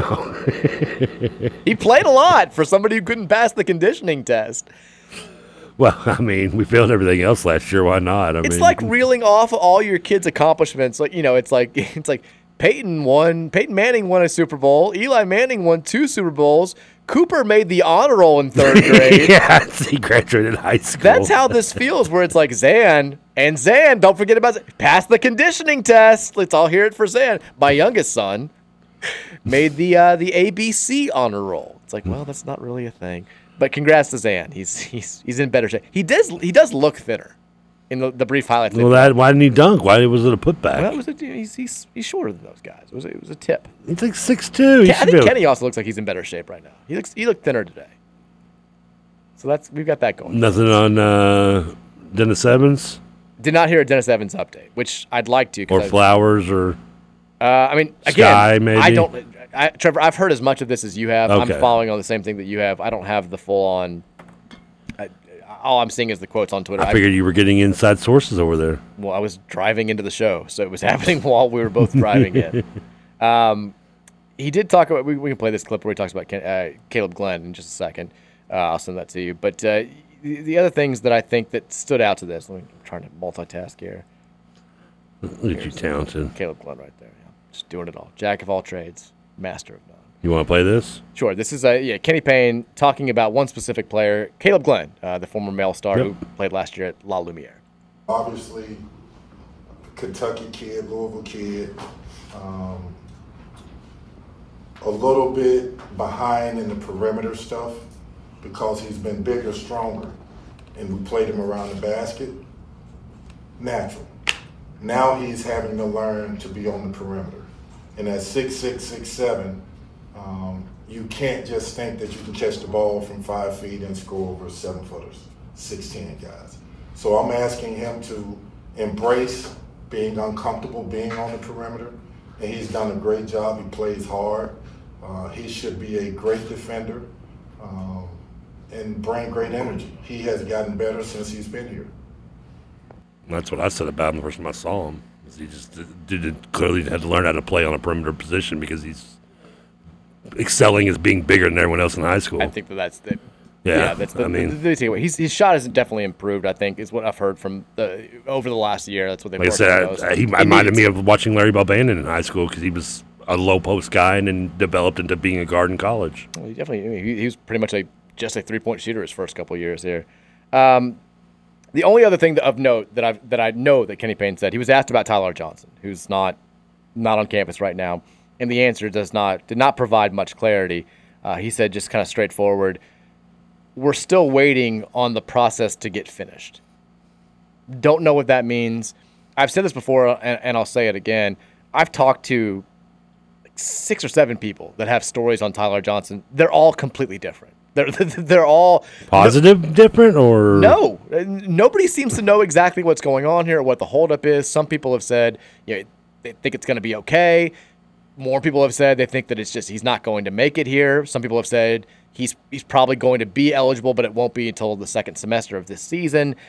Nobody seems to know, and that answer doesn't really give any sort of clarity into what exactly is taking place here. But they're waiting on the process to get finished. It sounds like, if nothing else, it sounds like they at least still have some hope that he's going to qualify and be able to play at U of L at some point in time.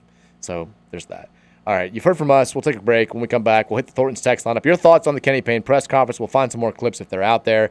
502-414-1450 is the Thornton's text line. We'll be right back here on the Mike Rutherford Show on 1450 and 96.1, the Big X. I need to feel your touch. I'm gonna run to you.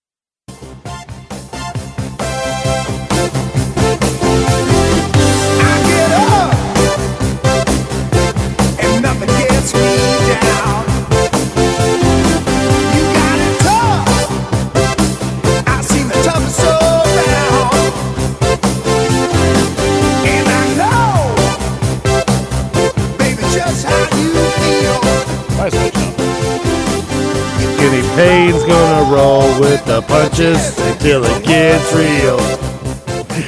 It is the See hottest me day. standing here grinding against the. I gotta pay some bills. It is the hottest day of the year here in the city of Louisville. 99 degrees right now outside. Feels like 108. It's ungodly hot. If God forbid you have air conditioning problems right now or in the coming days, AirServe is the only place that's going to help you out 24 hours a day. Call them anytime, any day. 502-785-8600. AirServe always has technicians available for you. So if your air conditioning goes out at 2 a.m. and it's just ungodly hot and you can't make it through the night, call them directly, 502-785-8600, and someone will come out to your home or your place of business and fix your problem and make sure you're comfortable and breathing the highest quality air. We love our friends over at AirServe of Louisville. All right, so Kenny Payne did talk to the media. We played some of the clips. We gave our reactions to some of the quotes that are out there. We want to hear from you on the Thornton text line at 502-414-1450. And, yeah, if you've got some quotes that we missed, we haven't heard the whole thing. We're trying to find the whole clip. I think at this point it's a lost cause. So we're going to go with what we've got. But let us know what we missed here on the Thornton text line at 502-414-1450. Text says, Mike, he did talk about Dennis Evans. He said Dennis is an exceptional shot-blocking talent. He's very thin, but he's really talented defensively. He needs to gain weight, and he will, and we're going to need him to get up to speed as fast as he can. He's not used to the college game, the physicality and the speed of the college game, but the game isn't going to slow down for him. He's going to have to meet the challenge, and we need him to. I don't like that. I'll be honest with you. We know how good he is defensively, and we've heard Kenny Payne talk a couple of times. He said on the Rothstein podcast about how he could be a difference maker for us if he's can find the touch offensively. Like he basically implied that like we in an ideal world, Dennis Evans is our starting center. He's playing big time minutes and he's one of the better freshman centers in recent college basketball history right away. And this says to me like it kind of reminds me of some of the insinuations he was making last offseason about the players, which again wound up being not great. So the whole, like, he's got to get up to speed, he's got to gain weight, he's not used to the college game, the physicality, we got to get him going. That leads me to believe that he's maybe a little bit more behind offensively or is just as behind offensively as they were fearing coming into these summer workouts. Maybe I'm reading too much into it. Dennis Evans needs to put on weight? We know that. I didn't know that. Has there ever been a freshman center that the coach hasn't talked about them needing to put on weight? Besides Greg Oden. Troy Jackson. Good point. Every freshman big man. I was going to say, I can't say the tractor trailer maybe. Well, I meant like, I should have specified like 7-foot guys. Okay. The 7-foot college senior or college freshman is always underweight. Besides Oden. I mean, even the 7-footers, Oden was like 275 and he just looked skinny still. I don't even think he looked skinny. He looked pretty ripped. Was he? I mean, but he wasn't fat. He was just muscular. Yeah, exactly. Because he was on that, like, I remember hearing, like, an interview with Greg Oden when he was, like, in middle school and how he would eat, like, chicken with the skin cut. I mean, he was already on this, like, crazy diets and stuff. And, of course, I guess didn't help out, but, should have just gone to McDonald's at this point. He's a chameleon. Still one of the best commercials ever. I'm a chameleon. I'm a chameleon. That was a great commercial. I love Greg. His deadpan delivery was just so great. I like Greg. I do too. I felt bad for him. I mean, oh, man, if you're Portland, you ever draft a center in the top 5, I mean, you just might as well just cry, right? I mean, big guys, once they have lower body injuries, it's tough to come back. We've learned that a lot. Rick Smits was a very rare exception. He had him for years, and then Larry Brown made him switch these shoes, and somehow it worked, and he had a good 8 years of his end of his career that was healthy and awesome. Texture says, I've seen the script for this opening game. Louisville's going to go up 35-14 on Georgia Tech, then give up 2 fourth-quarter touchdowns so Georgia Tech can cover. I hope that's not what happens. I'm not betting on it, so I don't care. I mean, yeah. Give me any win in week 1. Survive in advance out of the first week. It's a wonky week. Texture says, quote, the process of winning, I'm going to lose my mind. KP is so done. I've been trying to stay positive, but we're going to waste another year. 10 wins max. Do you think we win more than 10 games? Football? Basketball. It's a text about KP. I'll be honest with you. You're just not paying any attention. No. I was going to say, I'll be honest with you, I think we have a better chance of winning 10 games of football than we do in basketball. I don't. I think how different do you think the odds really are? A lot. I just don't have as much confidence. Basketball. I know the non-conference schedule is going to be bad. You have to understand that. Like, we're playing the worst of the worst this year. We did that last year. Not really. Well, I guess, and we did the worst. We did beat. I mean, we did beat A&M. FAMU. Yeah. And Northwestern, Rick Stansberry. Well, Western wouldn't even consider the worst of the worst when we went into it either, though. No, they weren't. But FAMU, yeah, the FAMU was the worst, and I wasn't like we just ran through them though either. I mean, didn't we? That was one of the worst games we played all year. Yeah, and we won, yeah, by 7 or something. I think it was it was whatever it was. I was like, this is terrible. We played really bad that game. I want to at least watch the first. Who's our first exhibition game? We don't know. Oh, we don't know it yet. No exhibition games have been announced. No schedule's out. I want to watch these 2 exhibition games before I put my final stamp on this team. But yeah, I mean, it's summer talk. We have the right to change. But right now, if you told me, Trevor, you have to bet the over under at 10, I'm going to take the under. Really? I think the odds are better on my side for that. I would take the over. Not with this roster and the schedule. I think last year's roster should have won 10 games or more. I'm not arguing that. All right. They played a tougher schedule, and last year's roster was not as good as this year's roster on paper. They should be able to win 10 games. And look, even last year, on paper right now, we lost 4 games by 1 point. You flip those, and that's 8 wins with the worst team we've ever had. And now you've got an easier schedule, more talent. They should be able to win more than 10. Not guaranteeing it or anything. I'm guaranteeing 5, but I think that they'll win more than 10. Texas says, I'm sorry, KP, but as the great Herm Edwards said, you play to win the game. He did say that. Texas, these KP comments are unacceptable. The culture at Louisville basketball is winning. We're in for another bumpy season because this guy doesn't get it. I think he gets it. I don't know if he's trying to play it off. I don't know what he's doing with. He does get it though. I mean, today's answers alone tell me that he does. He clearly understands there's pressure, but I don't know if he's just trying to be aloof about it, just being like, oh, it's. I understand there's pressure, but I'm working on it. I don't know. Yeah. He gets it, right? I mean, you think he gets it too. I don't know. I don't. I mean, I really enjoy. I mean, just going back to what I was saying. You have more confidence in him winning than you do knowing it. Just going back to what I was saying last segment. I truly don't think he understands just how bad last season was.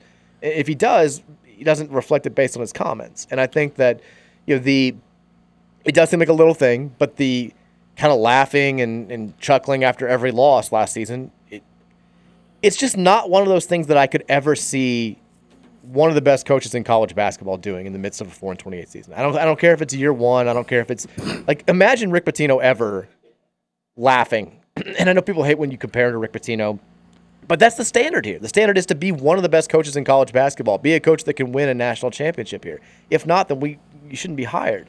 But imagine Pitino or any of those guys, just being 4-7 or 3-15 or whatever we were, and laughing after getting just waxed by a terrible team in the ACC. I can't envision it. I will say this. I don't think anyone who claims, and I'm not saying he's lying, but I'll just say, I'll use the word as claim because the lack of evidence to prove it. But I don't think anyone who claims to not have time to do any interview with media because you're grinding to make this better would never laugh after a loss. I think that's if you're putting that much sweat and tears and blood and have a drink, yada, yada, yada, into the improvement of this program and the character and the culture and every other buzzword you want to use, then any loss would not result in a smile. If it's keeping you maybe up at a tear, night, but not a smile. If it's keeping you up at night, then you're not yucking it up at the post-game press conference. No. You're furious. You're not that type of person. You're slamming stuff. You're getting teed up during games. You're showing more emotion. And I mean, yeah. Because the people you described, i.e., Rick Pitino is a prime example. This is a guy is 24 hours of the day, 16 of them is spent studying basketball and working on basketball. Maybe more than that. Payne did a lot last year of one of the things that actually I really, really did not like with during the Chris Mack era is when things went poorly, Mack would kind of do this whole I'm just as mad at them as you guys are. Like, he would, like, turn to the crowd and be like, can you believe these guys? And Payne did that a lot last year, where it was like he's laughing. He's like, I'm trying, man. Like, they just, you and I get Louisville basketball, but these kids, they don't. And that's, you are paid an insane amount of money to make, like, you don't get to do the whole it's them, it's not me. Like, you are a cohesive unit, especially when you're talking about building culture. You win together, you lose together. Yeah. If they don't get it, if they're not getting defense, if they're not understanding what that name on the front of the jersey means, at the end of the day, that's on you. Yes. And you get, like, all the kids are gone. Like, that's fine. But if it happens again this year, if we're still having these same conversations in December and January, then it wasn't the kids. It's you. So that's why I don't want to hear him trying to lay the foundation for, I can't talk about the number of wins. I can't talk about making NCAA tournaments. A successful season is just them getting the culture and establishing, laying the foundation. You don't get to replay that. You don't get to do that again. If it really and truly was that you just inherited a team full of bad apples and you kept the good ones and the bad ones are gone, history can't repeat itself here in year two. Like, they should already be understanding the culture. They're going to these TBT games. They're seeing the crowd at Freedom Hall. Like, that should be a secondary concern. Like, that should be already accepted now. And I like the bombastic approach when you're taking over a new program. I like the, Pitino coming in and saying, like, I'm going to turn this thing around in very short order. Danny Hurley going to UConn and being like, I'm going to go win national titles here again. I don't like I inherited something that was broken and we got a tough road in front of us and I don't know if it's going to get fixed and when it's going to happen. I would like him to let us know at some point that, like, I expect to win national titles here and I don't expect it to take that long. Like, again, even if you're not 100% sure in your mind, put that confidence out there. Let the kids build off of that. Let the fan base feel that. Like, let us know that 3 or 4 years from now, no NCAA cloud. We're going to keep recruiting this way. I'm going to show my coaching acumen. We're going to be back competing for ACC titles, top 4 seeds in the NCAA tournament, and we should be able to be in a position to make a run at a Final Four just about every year. Put that message out there at some point because we have not heard it yet. Texter says, was it me or was Payne coming off as defensive? I don't know if he was defensive. No, he was defensive after the ACC tournament game last year. He was when those questions came up. Today, it was uncalled. He shouldn't have been defensive. He should have understood why, but yeah. He should. And once again, like, I have not heard the entire press conference, but the clips that we've played and what I have seen did not to me come off as defensive. I think if he'd come up today, it would also be described in some of the, even in text version, or X version, I guess, would have said, maybe came out defensive. But you're right. All the clips we just saw, he seemed pretty happy-go-lucky in a way. Texture says, as a 27-year member of the black community, Kenny Payne does not represent me until he makes the program. It's funny. Texture says, I feel less confident every time KP speaks. He sounds like a man completely over his head, trying to premeditate excuses for why he is going to fail. I think he might be over his head. And this is the double-edged sword. Like, we want him to talk. We want him to give him updates. We just want him to say exactly what we want to hear, and it doesn't seem to happen. So we want him to talk, and then we just get outraged at the things he says. People are like, well, he's in a no-win situation. Of course he is. He won 4 games in year 1. He's in a no-win situation until he starts winning games on the court.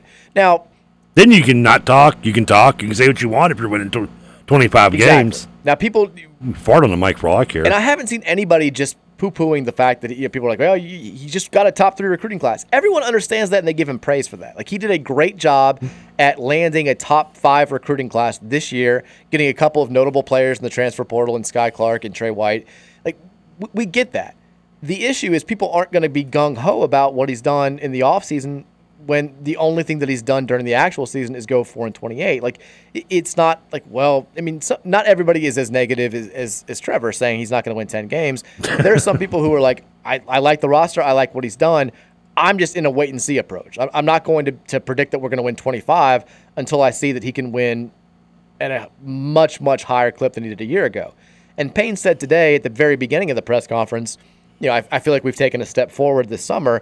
We need to be taking like 15, 20 steps forward every month. Like every month during this offseason, and then when we get to the season, we need to be light years ahead of where we were a year ago, because where we were a year ago got to us to a place where we broke every record for futility that this program has ever had. So we need to be taking more than just a step forward. Texas says, I've never heard a head coach making millions whine and play the woe is me card so much as Kenny Payne. Like, good Lord, suck it up, Buttercup. No one is holding you hostage at this job. If it's so hard and so difficult that you need to bring it up in nearly every response you give, then just leave. I'm sure there's other whiners, but I just love the suck it up, Buttercup comment. Suck it up, Buttercup's a good line. I do like that one, yeah. I don't like, and I've said this before, I didn't like last year hearing all the times where he was like, people had to talk me into taking this job. It's, you know what it sounds like, and this is not political at all. But he even said in today, he was like, I wouldn't even been hired if this place wasn't as bad as it is, maybe. Right, which did not, I was like, I don't like. Yeah, that kind of goes into the same umbrella, though. I mean, people were saying, he was a candidate back when Mac got the job, or wanted to have the job back when Mac got the job. But like it reminds me. Do you remember when stuff would get hard when Trump was president? Every now and then he'd be like, "I had a great life before this. I left my golf courses and my mansions to come here and do this." And I was like, "Well, you didn't have to be here." I was like, "You didn't have to." And now Kenny Payne kind of does the same thing, where he's like, "Yeah, I had a good gig as an assistant for the Knicks, assistant for Coach Cal, assistant at Oregon. Like, I've had good jobs along the way. People had to talk me into doing this to rescue the program. It's tough." I'm like, well, a lot of people would have taken this job if you'd said no. Appreciate me now. Yeah, I mean, I don't care when I hear that. All right, we've talked over close to the top of the hour. We'll take a break when we come back. 5 o'clock hour's up next. We'll continue reacting to this. I knew it was going to. I mean, I told you.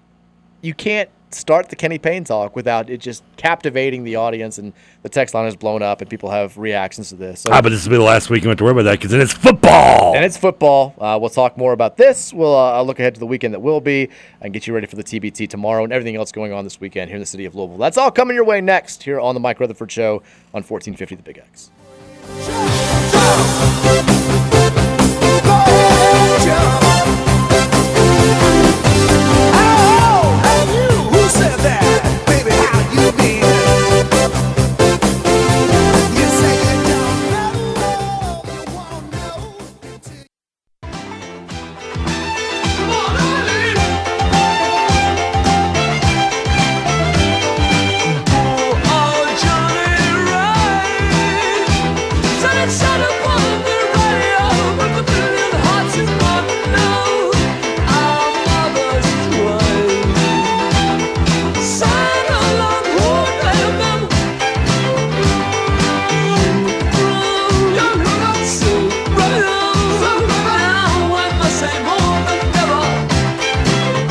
It's 5 o'clock hour here. Happy Friday to you. It's the Mike Rutherford Show on 1450 The Big X. It's an insanely hot Friday. Hopefully you're staying cool and your weekend's off to a great start. You're going to let the Come On Eileen play? At this moment, you mean everything with the address. A lot going on this weekend. We're celebrating the TBT victory last night, getting ready for tomorrow's game at noon up there at Freedom Hall. Got the homies and Jack Harlow kickball going on. Yeah, they're going to invite me one day. Phil the Fam, Lou City, taking on Indy 11, their rivals out there at Lynn Family Stadium, trying to set a new attendance record. We have not mentioned this fact today yet, but the Women's World Cup is going on. The clubs with the most goals, players from respective clubs that have produced the most collective goals at the World Cup so far, there are 4 teams tied with 3 goals apiece. Real Madrid, Arsenal, Barcelona, and Bayern Frauen from Germany. 4 big-level clubs, doubling them all with 6 goals from their collective group of players, racing Louisville. How about that? Nice. Some are calling it the soccer capital of the world. It's me. I'm calling it the soccer capital. Jeff Greer is just riding high these days. The center of the soccer universe. Now, I'm watching the TBT game last night, and I guess one of the women, I think the woman who plays for China from Racing Louisville scored a goal. And I think somebody else may have scored a goal too. And he texts, he's like, the summer of Jeff is continuing. I'm like, is this about Chinanu? He's like, I'll leave it open to interpretation. I'm like, I'm watching the TBT, Greer. I'm sorry. I'm glad the racing gals are having success. I hope it continues. But last night, You know what I'm doing. It's all about the basketball nostalgia. It's all about the Phil. It's all. And then the game tomorrow is like noon, right? It's at noon. They're taking on the gutter. Ugh. Noon. Does that mean you have to get up earlier than usual? Hopefully it'll be on delay. Yeah, well, it won't be. They'll have it on demand on ESPN, won't they? I can record it. It's going to be on TV. Yeah, you should be good to go. I'll just record it, yeah. We also have some feel-good Friday news. Nick Wilt, the officer who was shot in the head during the Old National Bank mass shooting, officially leaving Fraser Rehab today, officially left Fraser Rehab today, 109 days after being wounded. It was a cool video to see him being wheeled out and waving and talking to people. That's a feel-good story. It is. That was looking very, very dicey though there in those first few days, and he still has a long road to recovery, but nice to see how much progress he's already made in these 3.5 months since, and hopefully he will wind up being fully recovered and can get back on the force. That was very cool. Would you go back on the force if that happened to you, though? Oof. It is kind of like the Forgetting Sarah Marshall. Like, if you get bitten by a shark, are you going to stop surfing? Like, yeah, probably. I mean, I'd go back to being a player, but give me a desk job or something, maybe. I would kind of ask, like, yeah. I mean, can I work on a boat? It's got to be weird, yeah. I mean, it's a fair question. After you do something like that, I mean, these guys they're wired differently though. Sometimes that's true. He's the types of people that run towards the danger. At least the good ones do, and he sounds like he's one of the good ones. So I don't know. Mike Farrell, he's written for a number of outlets over the years about college football. He's fairly well respected. He's kind of like Phil Steele. He comes up. This is his time of the year. You start hearing lists and previews. It's Mike Farrell time. It's Phil Steele time. It's Chip Patterson time. This is when these guys thrive. But he came up with a list yesterday of the top 5 quarterbacks in all of college, or top 50 quarterbacks in all of college football for the upcoming season. Now, we can get into the actual list in a second, but it's notable for one reason particular to our interest, which is Jack Plummer's not in the top 50. I'm not shocked at that completely, I don't think, maybe. Top 50? There's only 113 teams in the FBS. He's basically saying that over half of the starting quarterbacks in college football are better than Jack Plummer. Well, but that's just because he's going by what he saw previously, not what he's going to see coming this year. Well, I like that idea. Who do you think he had at number 1? This is also a topic of discussion. Caleb Williams. Caleb Williams is number 2. Really? May from North Carolina. Drake May is number 1. I mean, it's... Come on. Well, I think it'd be one. I mean, Caleb Williams is like this since it's number 1 draft pick. So, and he's a Heisman Trophy. Like, yeah, he is every. It feels like clickbait. It feels like it's just. But May's put up. I mean, he'll put up numbers. It matter. I mean, Caleb, you would assume would have better team success as well. But I mean, are we talking like as an individual player here? Then I mean, I could see maybe you'd go May. I don't know. For comparison's sake, by the way, this guy had Will Levis at number 1 last year. Well, no, that doesn't help his argument at all. He does have Devin Leary at number 23 this year. That might be even too low for him, honestly, if he's going to be healthy. I like Leary when he's healthy. He's got Austin Reed, the quarterback from Western Kentucky, who was at one point in time rumored to be, he was going to be the Jack Plummer. Yeah. He was going to be our starting quarterback. He's got him at number 13, all the way up there. So that's just, I mean, that's going by stats only then. And if that's the case, then Jack Plummer's numbers, I mean, I know they weren't Austin Reed. Clearly no one's was. He set records last year, but I mean, Plummer's numbers weren't terrible. They weren't. He threw it a lot. Yeah, I mean, if you can't, obviously you're not gonna hold a player back because of his team success or lack thereof. Not that Western did bad, but I mean, he's got Sam Hartman at 12. Here's the one on this list because who's 50. Well, I'll get there in a second. All right. There's some guys on here where I'm like, I don't even really know who that is. But there's one on this list that just makes me kind of just want to throw it in the trash. So at number 45, he's got John Reese Plumlee from UCF, who we saw couldn't complete a 10-yard slant last year without throwing it 50 yards over his guy's head. Right? The guy from Central Florida? Yeah. Oh, yeah, he's horrible. He's got him at number 45. There's no way that Jack Plummer's worse than him. I mean, Plummer just off last year had a QB rating of 131, 21 TDs, just 9 interceptions, 3,000, just shy 5 yards, literally, just shy of 3,100 yards. 62 completion. Yeah, I thought, he should be in the top 50. Should be in the top 50. Yeah, there's no. For some reason, in my mind, he didn't have that good a season. I mean, maybe it's because I got blinded by the fact California didn't. Cal sucked. Yeah, but his numbers were legit. I mean, 62% is solid in college football. John Reese Plumlee was dog crap last year. I mean, not good. We saw him. He can't throw the ball. He's a good athlete, horrible. But there's no way that you can have him on that list and not have a guy like Jack Plummer. I mean, Plumlee's quarterback rating was 69.8. He threw 14 touchdowns and 8 interceptions. In fact, they're actually barely over 2,500 yards. Their seasons statistically were actually very similar, except for Plumlee did throw about 600 less yards. He had a 134 QB rating. Significant. Huh? That's significant. It is. The percentages were similar, 63, 62.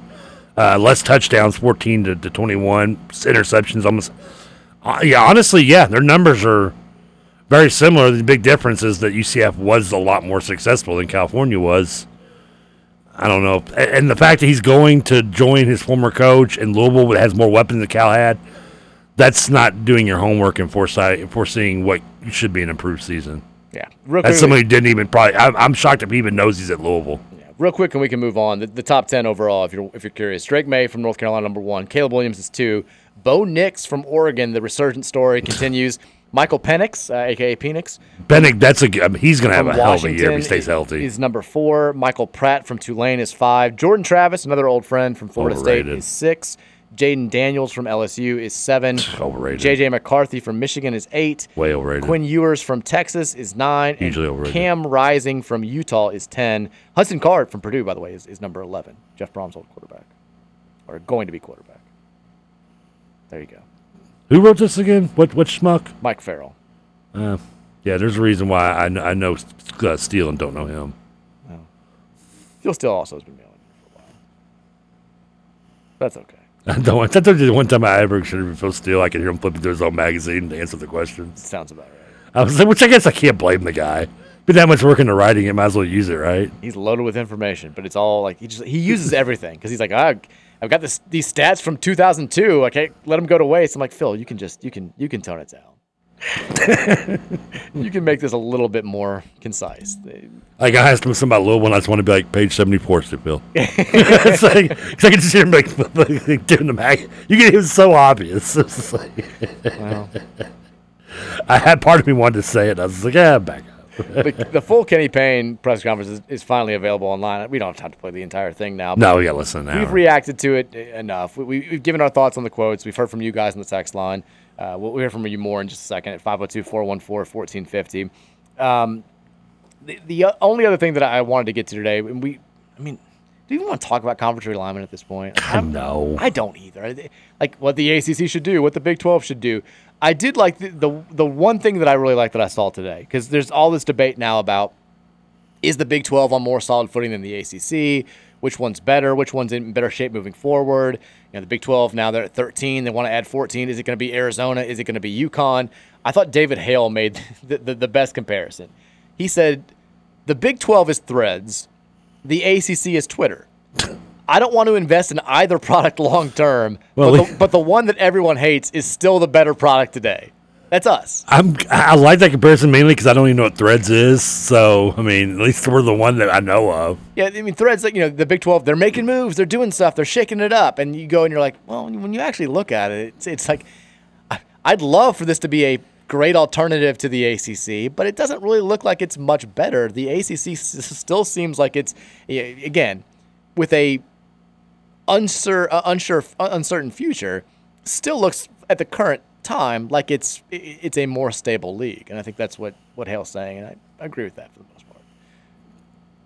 I concur. We got to get a better TV contract though. That's the biggest thing right now. We got to find a way to bridge this. Oh yeah, bridge the revenue gap.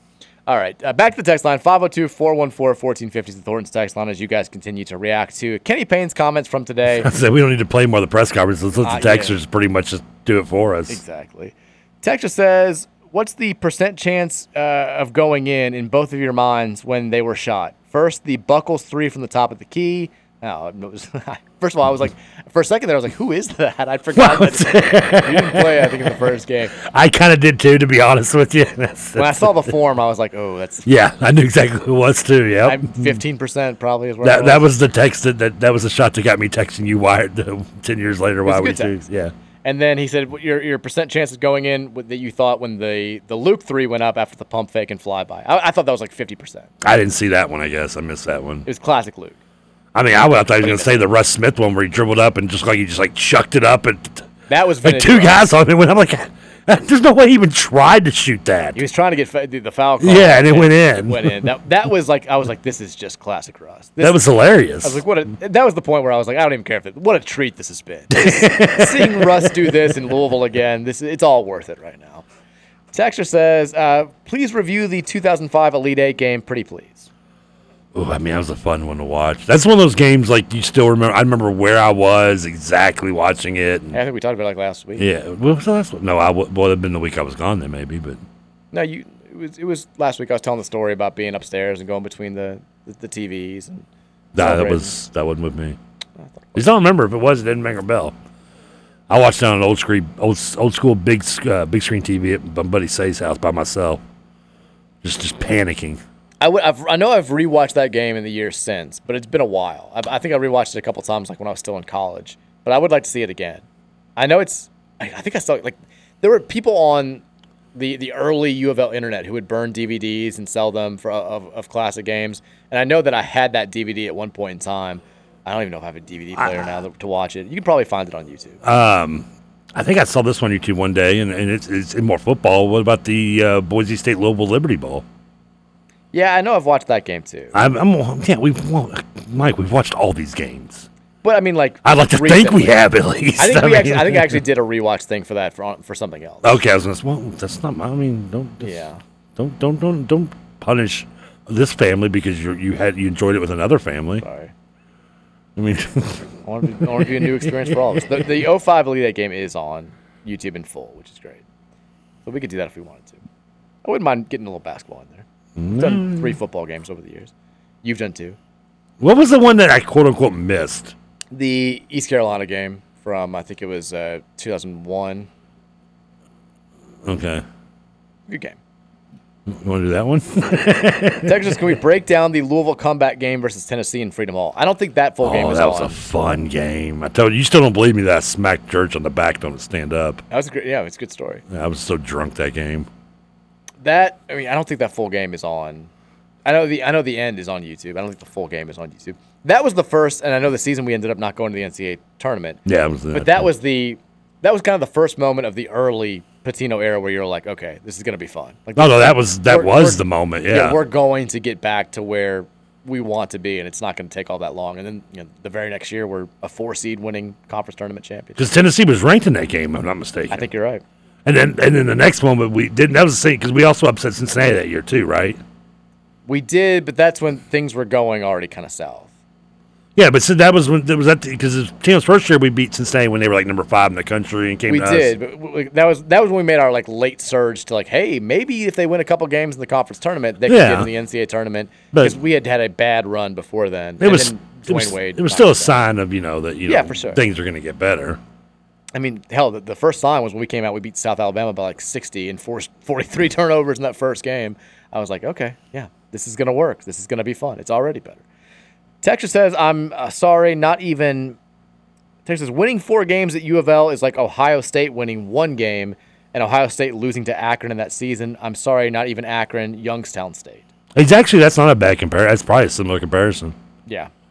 I mean, Louisville winning 4 games is Ohio State winning 1 or 2. And I can't remember in my lifetime they ever had a season that bad. The worst season I remember having was like, I want to say Tressel's first year. I think I want to say Tressel's first year. I think they went like 4-8 or something. Was it that bad? It was. I remember It was either. No, it wasn't his first year. First year they went like 6-5 and went to a bowl, but like the year before I think they went like 4-8. But that was, and that's like as bad as I think I remember ever being for Ohio State. Yeah, it's been a while since they've been even mediocre for that. I mean, to them, mediocre is winning 6 games. Well, I mean, yeah, clearly. I think that's. I think to them, mediocre is winning 9 games. I think 6 is just terrible.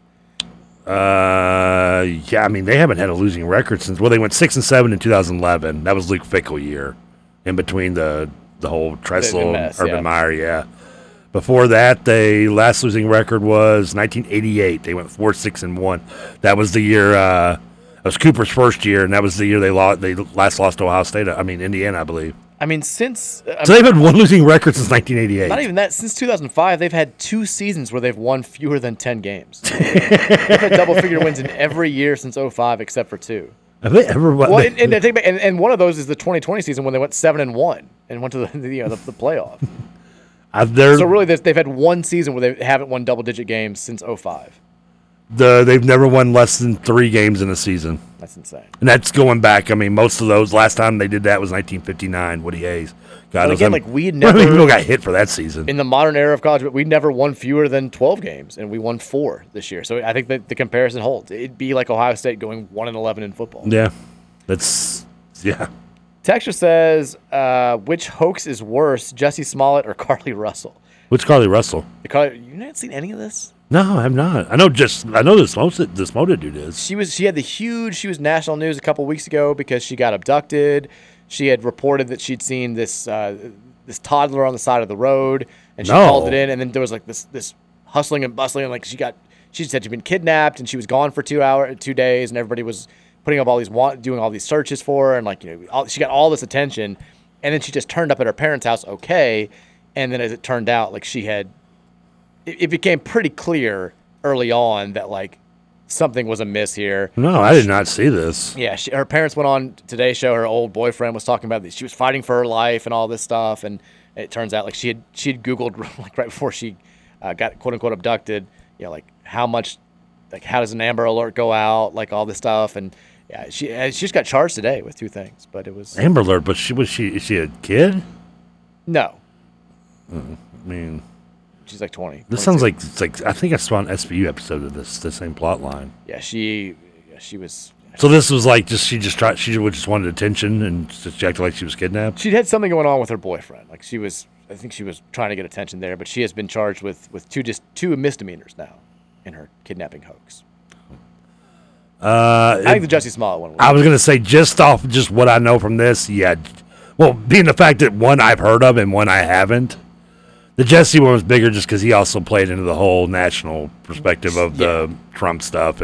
But Carly Russell, she did. I think what screwed her was like she wasn't expecting to blow up and be like huge national news. Like she did this. I think she wanted it to be like local news and then people to worry about her or her boyfriend to worry about her. I don't even know what was going on in her mind.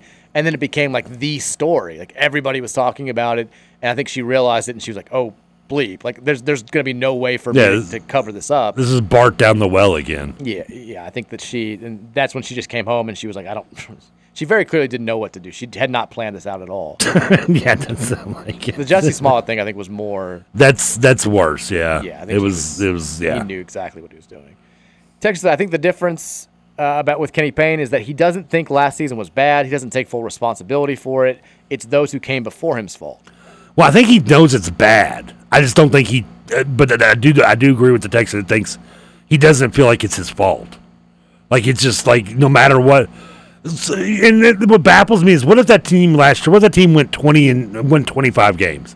Would he have been taking credit for it? What I said yesterday. You never have the coach talking about like, this is really my first year. Like Scott Satterfield, after winning ACC Coach of the Year and winning 8 games, wasn't like flushing the toilet. That wasn't my team, guys. That wasn't me. Now I'm getting my guys. You're going to see the real me moving forward.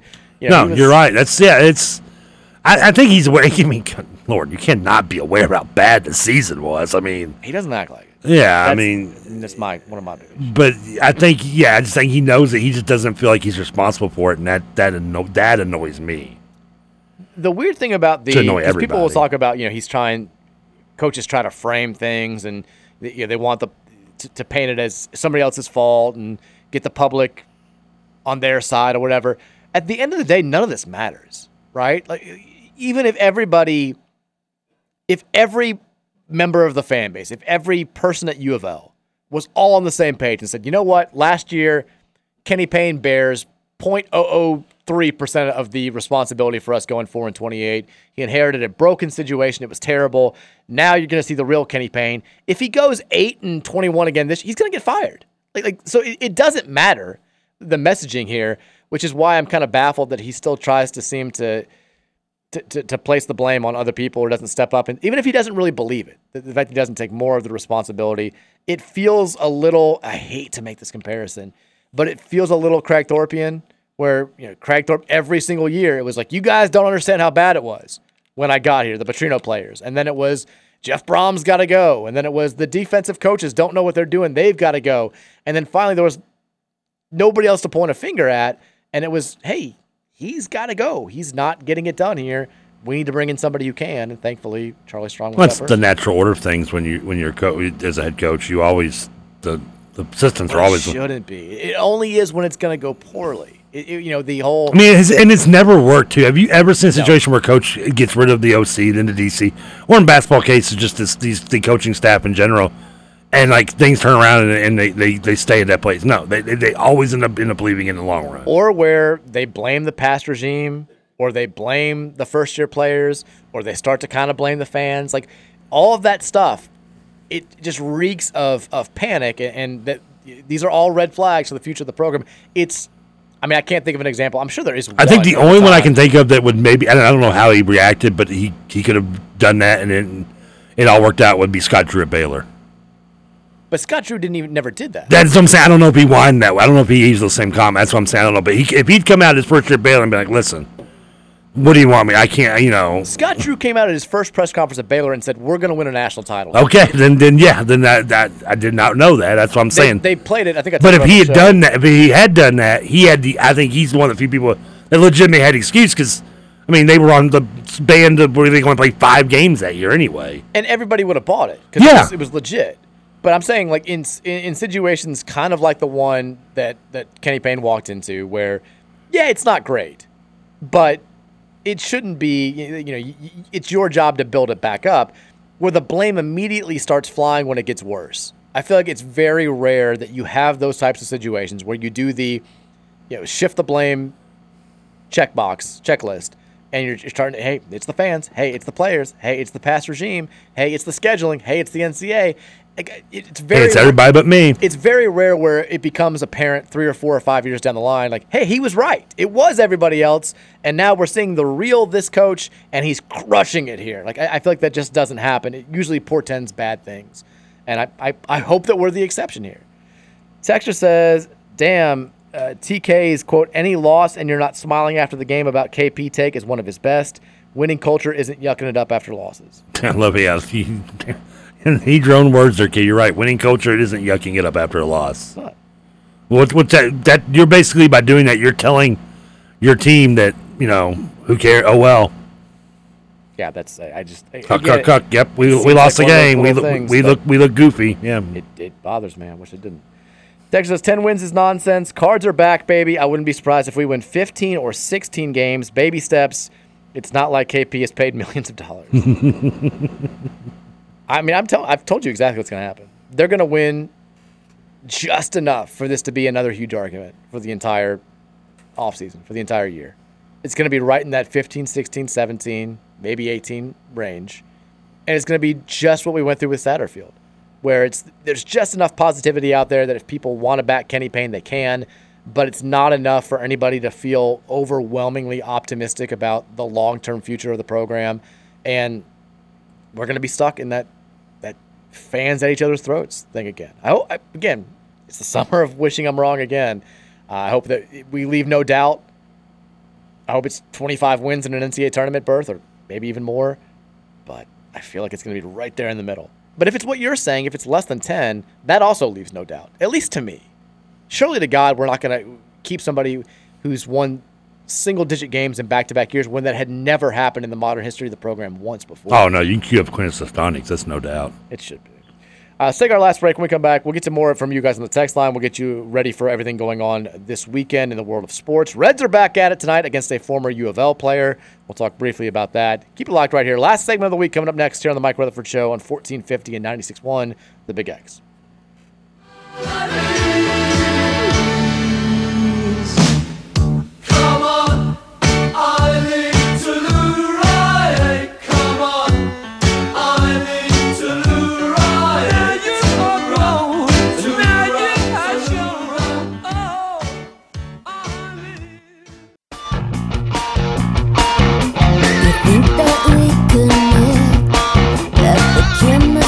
Your words walk right through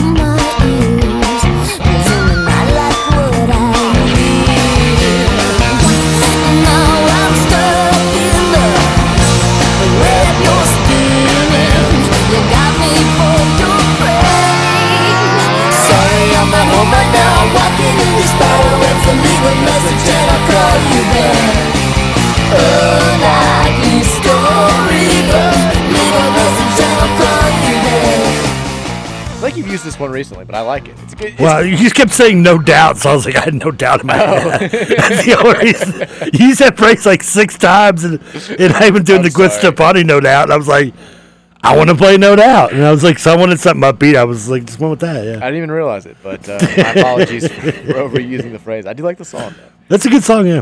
I liked the going across the timeline earlier today, I saw, people are doing all this leftover content from ACC kickoff week and all that going on. And there was the ACC network saying he's 6'7", he can jump pretty good. It's kind of like a cheat code. It's like create a player on Madden. Jordan Travis talking about Florida State wide receiver Johnny Wilson. I was like, that's the tall guy? I was like, hold on, that's not his name. We refer to him by one name only, which is the tall guy. He's the tall guy. Please. I'm like, of course he can do that. Of course he's a cheat code. He's the tall guy. It's who he is. It's what he does. We'll get back to the text line in a second. We'll look ahead to the weekend that will be in sports. But TK, big weekend ahead. What's the movie marathon going on this week? Do you plan on leaving the house in these next 3 days? No. You're off tonight. No bats. Yeah, I actually just ordered some Kabuki Express again. I'm going to take it home with me because I can't get it over in Louisville. I was going to get it tonight during the Bats game, but still have to work it. So I'm going to take that little Chinese home with me, and then I'm trying to think. I could start. I'm down to either doing the Band of Brothers start this weekend, or my buddy Yates has suggested a Apple TV show, I guess, with Seth Rogen in it, and Rosie Byrne, or however you pronounce her name, Rose. The girl that was in the movie Neighbors with him.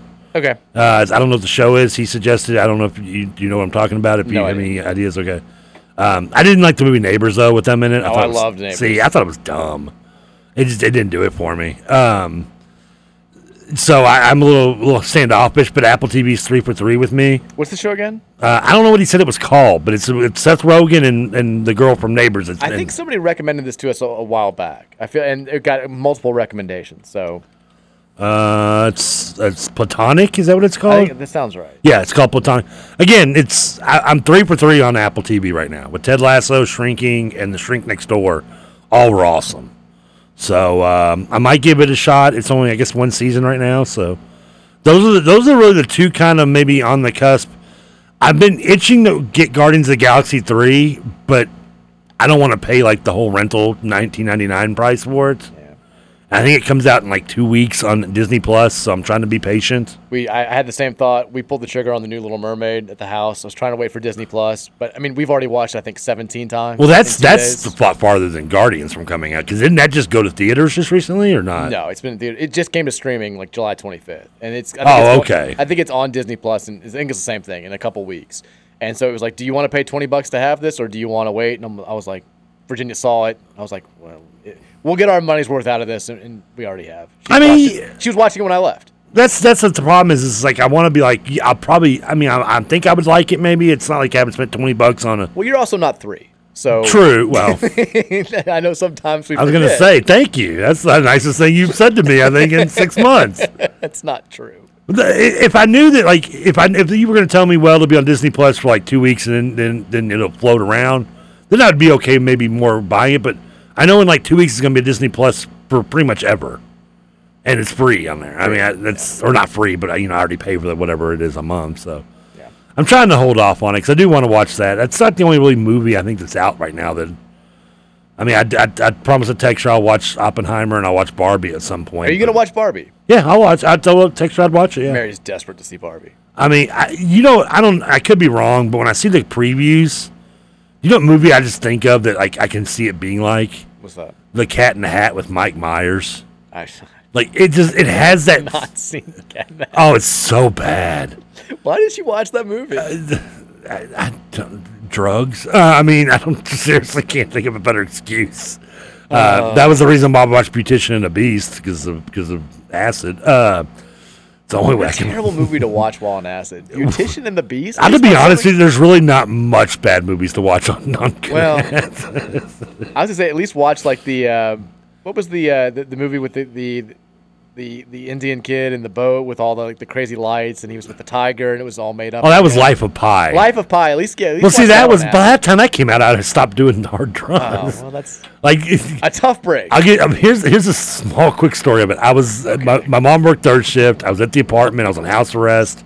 Took some, couldn't leave the house, and she had like 3 VHSs, and one of them is Beautician and the Beast. You were on house arrest? Yeah. Was this for the not like wearing drugs? a bracelet thing? It was just wasn't supposed to leave. Yeah. Was this butt joint time? No. I actually got off. I didn't get nothing for that because they found out they tried to give me false charges on that one. That was the black and mild tip night. Of all the explanations you could give for watching Beautician and the Beast on acid, already being on house arrest and having no other options is probably the best. I'm trying to remember the other tape. She had that. She had French Kiss, and I'm trying to remember the third movie that was there. You know how I feel about French Kiss. I watched it that night too. I watched all 3 videos. I mean, stuff lasts like 8 hours. This is crazy, man. Have you never watched French Kiss? It sucks. I hate it. Oh, you hate? Oh, don't. My mom. I'm sorry. I think I told you. Sorry, Nancy. She has the movie poster in her bedroom. Like she loves that movie. I don't hate it. I just seen better. It's not Chris Klein's. It's not Kenny Klein's best movie. Okay. I do like Kenny Klein. Are you done now? No. I think I've dug enough hole. I think my hole's big enough. We got about 15 minutes to get to as many texts as we can here. We'll try to get to as many as we can at 502-414-1450. That is the Thornton's text line. Quick reminder, download the Refreshing Rewards app. It's going to save you money at the pump anytime you need to fuel up at one of the 102,343 area Thornton's locations. It'll save you money inside. Also, if you want a tasty treat, little donut in the morning, little bagel, little coffee, whatever you want. Little bagel for you? Little whatever for you. Yeah, little whatever's going on. It's going to save you money. Download that bad boy today. Take advantage of the rewards it's going to give you, and then text us at 502-414-1450. Do some text for us this show. Texter says, it's interesting that Kenny's allies, announcers, ex-players, etc., always say, quote, they have no doubts about Kenny getting it done, and even when Kenny talks, it's always about how other people told him he's the guy, almost like he's trying to convince himself. I think we will all look back on that as a red flag. I don't think he really believes he can get it done. I did hear that, like, right as I was getting out of the car, the last thing that I heard was you got asked about, coaches who have reached out to you, and he was like, too many to list. Like, everybody I know has reached out, and they've all said, you're doing the right things. We know you're doing the right things. And I was like, one, that's nice. Like, that's cool of them to do. But two, like, how do they know? Like, are these people who are all these coaches with you at practice every day? Seth Greenberg was. Yeah, I don't really get how. Like, I was like, it doesn't seem to make a whole lot of sense. It's kind of like when he got asked about when they won the first game over Western Kentucky, and he's like, how many people reached out? And he's like, everybody reached out, and they all said we're doing it. I'm like, okay, well, that's nice, but it does come off sometimes fairly or unfairly as if he's trying to talk himself into it. Texas says, how much practicing and coaching is Kenny allowed to do right now? I think that they get. For the last, since summer session started in early June, they've got 8 hours a week to have like full-on team practices. And you can use that time however you want. You can break it up into individual instruction. You can have like one gigantic practice where you just run the whole time. You can do whatever you want with that time. And I think that will continue. They'll have 8 hours a week. Now, conditioning stuff, you can do it organized without it actually being organized. Kenny can't be there, but they'll do it pretty much every day. But as far as like the organized team practices, I think they get 8 hours from now until when the full practice session starts in September. So they can still do. You can do way more than you used to be able to do. Texas says, Trevor, over under 20 games into the season before KP is gone. I don't think he's let go. I think he makes it through the season. I think he does. I think even if it's terrible, I don't think I can't foresee a situation where Josh fires him before the end of the season. I stopped myself in the middle of the sentence because I just remember being in this building in that office with Dugan, back in Petrino's last year, and him asking the gym, he was like, "You think we'll make it through the year?" And I just remember being like, "Oh yeah." Same. There's no. I mean, then I just remember being like, "Oh well, unless we lose every game the rest of the year, about 50 points." Just almost tongue in cheek joking with him, and being like, "There's no way." I was like, "Just yeah." And I remember having the exact same conversations, and it was very much because it started after we lost that FSU game, when the wheels started coming off and they lost to BC handily, and it was they weren't. It wasn't like a total unmitigated disaster at that point, but it was bad. And whenever things get bad, the fringe of the fan base that wants to, especially in this day and age where everyone's got a voice and it's easy to hear all sorts of opinions, you'll have those people who are like, is he going to make it through the year? Do you fire him? And I remember being on the radio and was like, it's preposterous. This is the winningest coach in the history of the program. He just gave us a Heisman Trophy winner. Like, we had game day in town last year.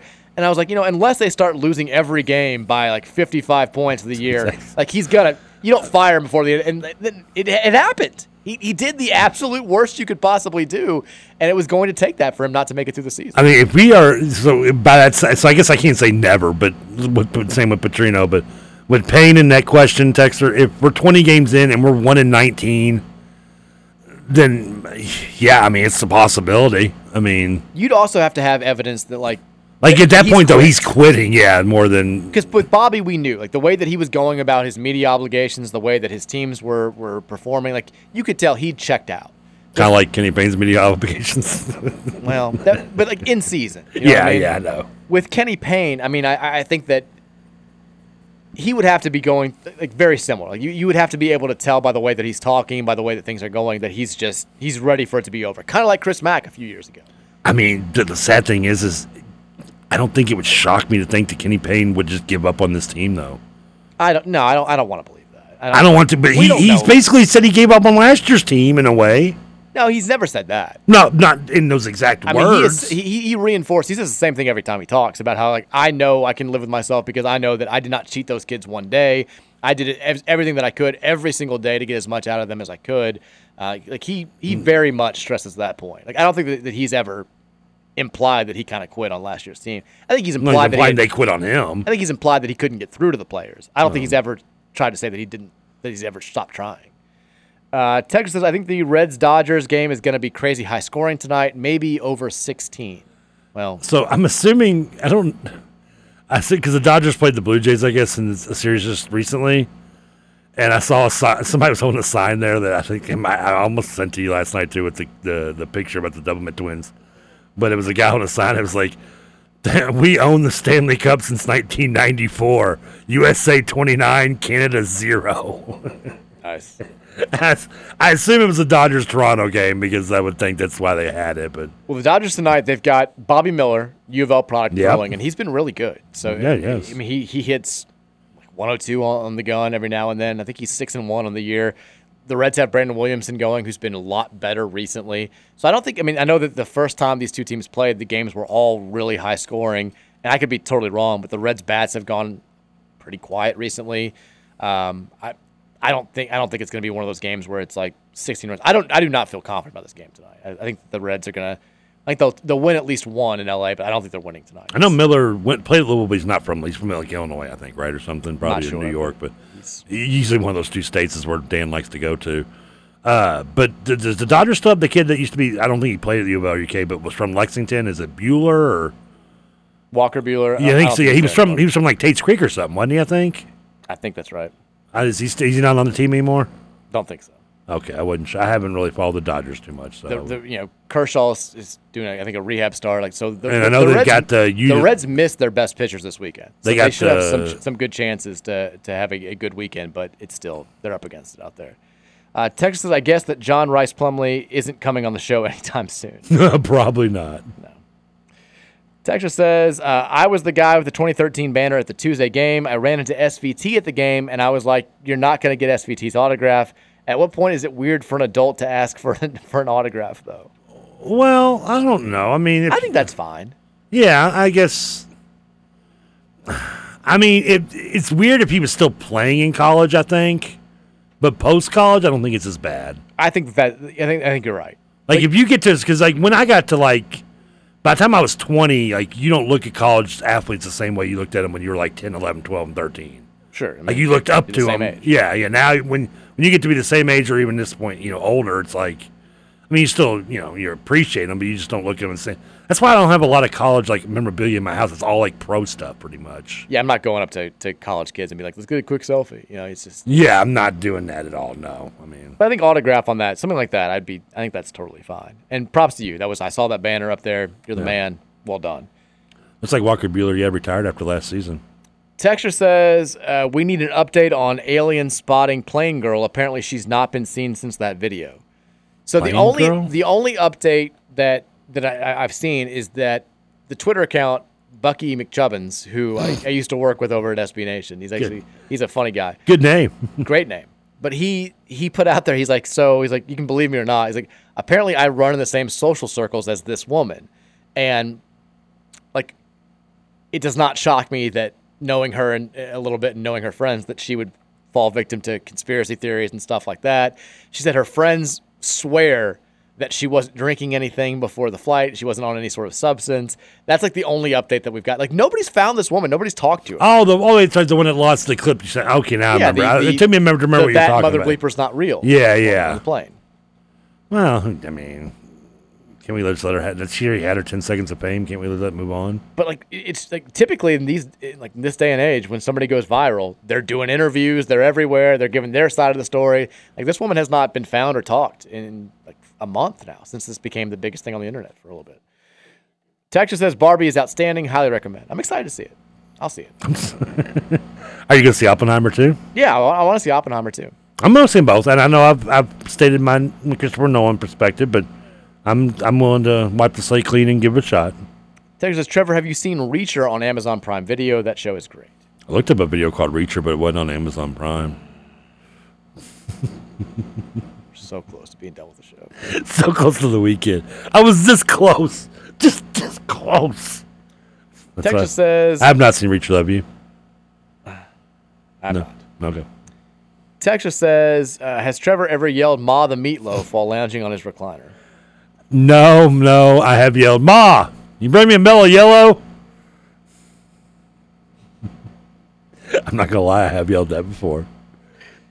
No, I mean, I like meatloaf, but I'm not. My mom's not listening. She thinks I love her meatloaf, but it's not. It's okay. Not the greatest. Texas says, I want to know if there are any sightings of Kenny Klein, Ray Ganong, or Fred Hina at the Louisville games, the Ville games. They're the true backbones of those teams. I think Kenny was at the first game. I'm not sure if he was there last night. I've got no. Ray Ganong, I think we would have known if he was there. You'd be able to see him. Fred, I'm not sure. But yeah, I hate that we're like, we're losing more and more of those people that have been staple of the program through multiple coaches and all that stuff. Like Paul Rogers is kind of the last vestige of that era. Like the people that I grew up following Louisville basketball, them being at the center of it. When Paul leaves, man, I'm gonna be crushed. But Kenny was a blow. Fred was obviously a blow. Ray's the nicest guy alive. It's sad. Texture says, Trevor, please go to the doctor and get prescribed an inhaler and some breathing treatments to do at home. You're wheezing horribly. As someone who has permanent breathing issues, it profoundly sticks out to me. I've got breathing issues too. I don't have like inhaler. Like I don't think I have asthma. It's just I can give you some of my inhalers. I have had inhaler. I was given it. Albuterol for you. Say what? Get you high during the show. Will it work? No. Give it a shot. Yeah, just breathe slightly better. I mean, it's just it's a smoker breathe. That's what it is. I mean, yeah. Worst part is I don't know. I guess because the changing of like the weather always gets me like I get like head cold sometimes. And recently, I've noticed like like when I'm wearing my mask, I've been mouth breathing more recently with with my sleep apnea mask on, which does not help because it gets my throat really really sore.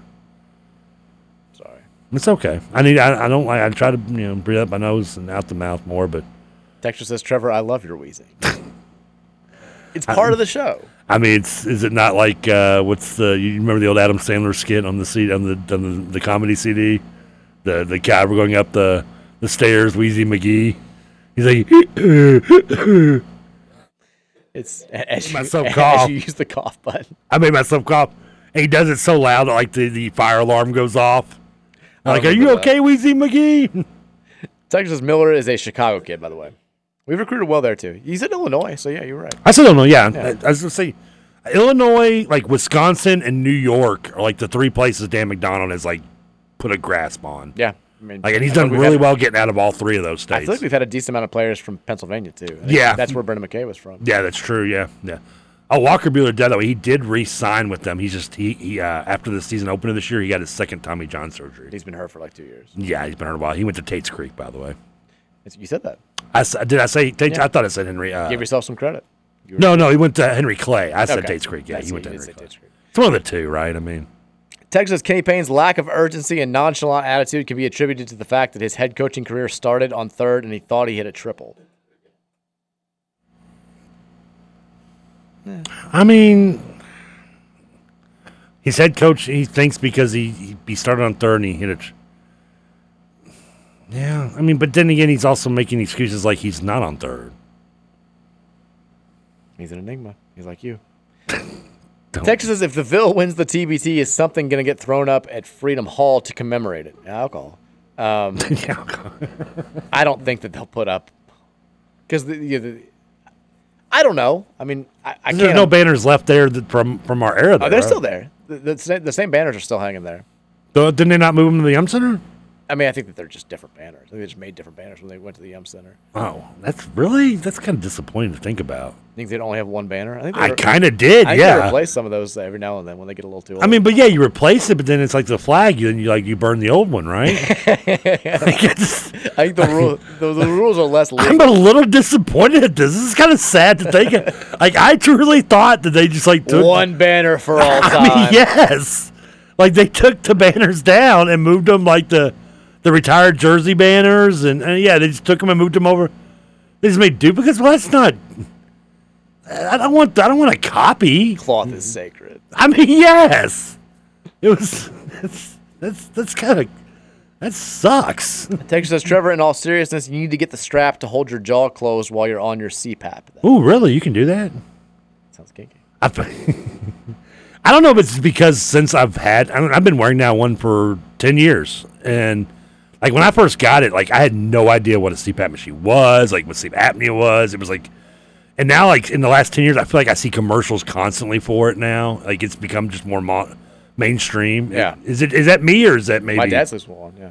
I mean, yeah, I know you said but I feel like it's just become like more common knowledge of having sleep apnea than it was even just 10 years ago when I got diagnosed with it. For sure. I think it's definitely, I think more and more people are dealing with it. It's good, yeah, because you literally stop breathing when you sleep. It's not great, yeah. No, it's, like I said, doctors scared me. When they found out I had it, the nurse came in, thought I died. She was like, you've been stopped breathing for like a minute and two at a time. I'm like, sorry. All right, let's look ahead real quickly to the weekend that will be in sports. As mentioned tonight, late night on the West Coast, we've got the Reds trying to get their mojo back against the Dodgers and Bobby Miller. TK, who you got here tonight? Who's the Reds sending out there? Brandon Williamson. Ooh, I like Brandon Williamson. Not too bad. I'm going to go Dodgers tonight, though. I think Dodgers win. I'm going to say like 6-2. I think it's another rough night for the Reds, but they bounce back with a win tomorrow.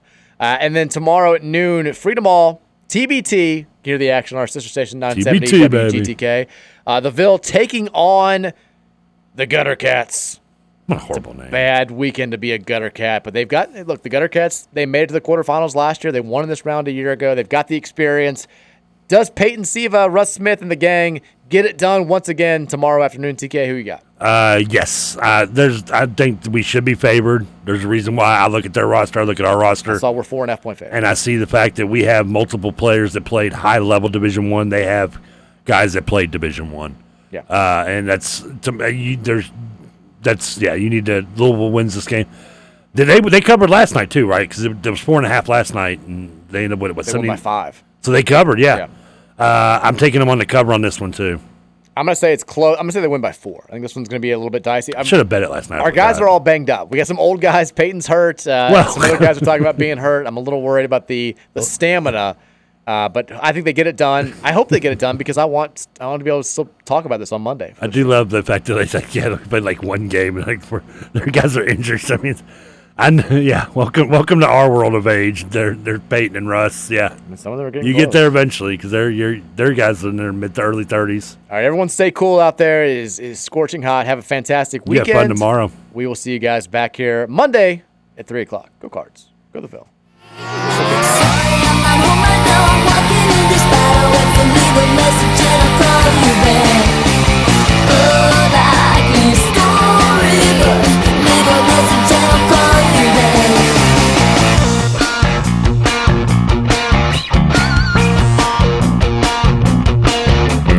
Truly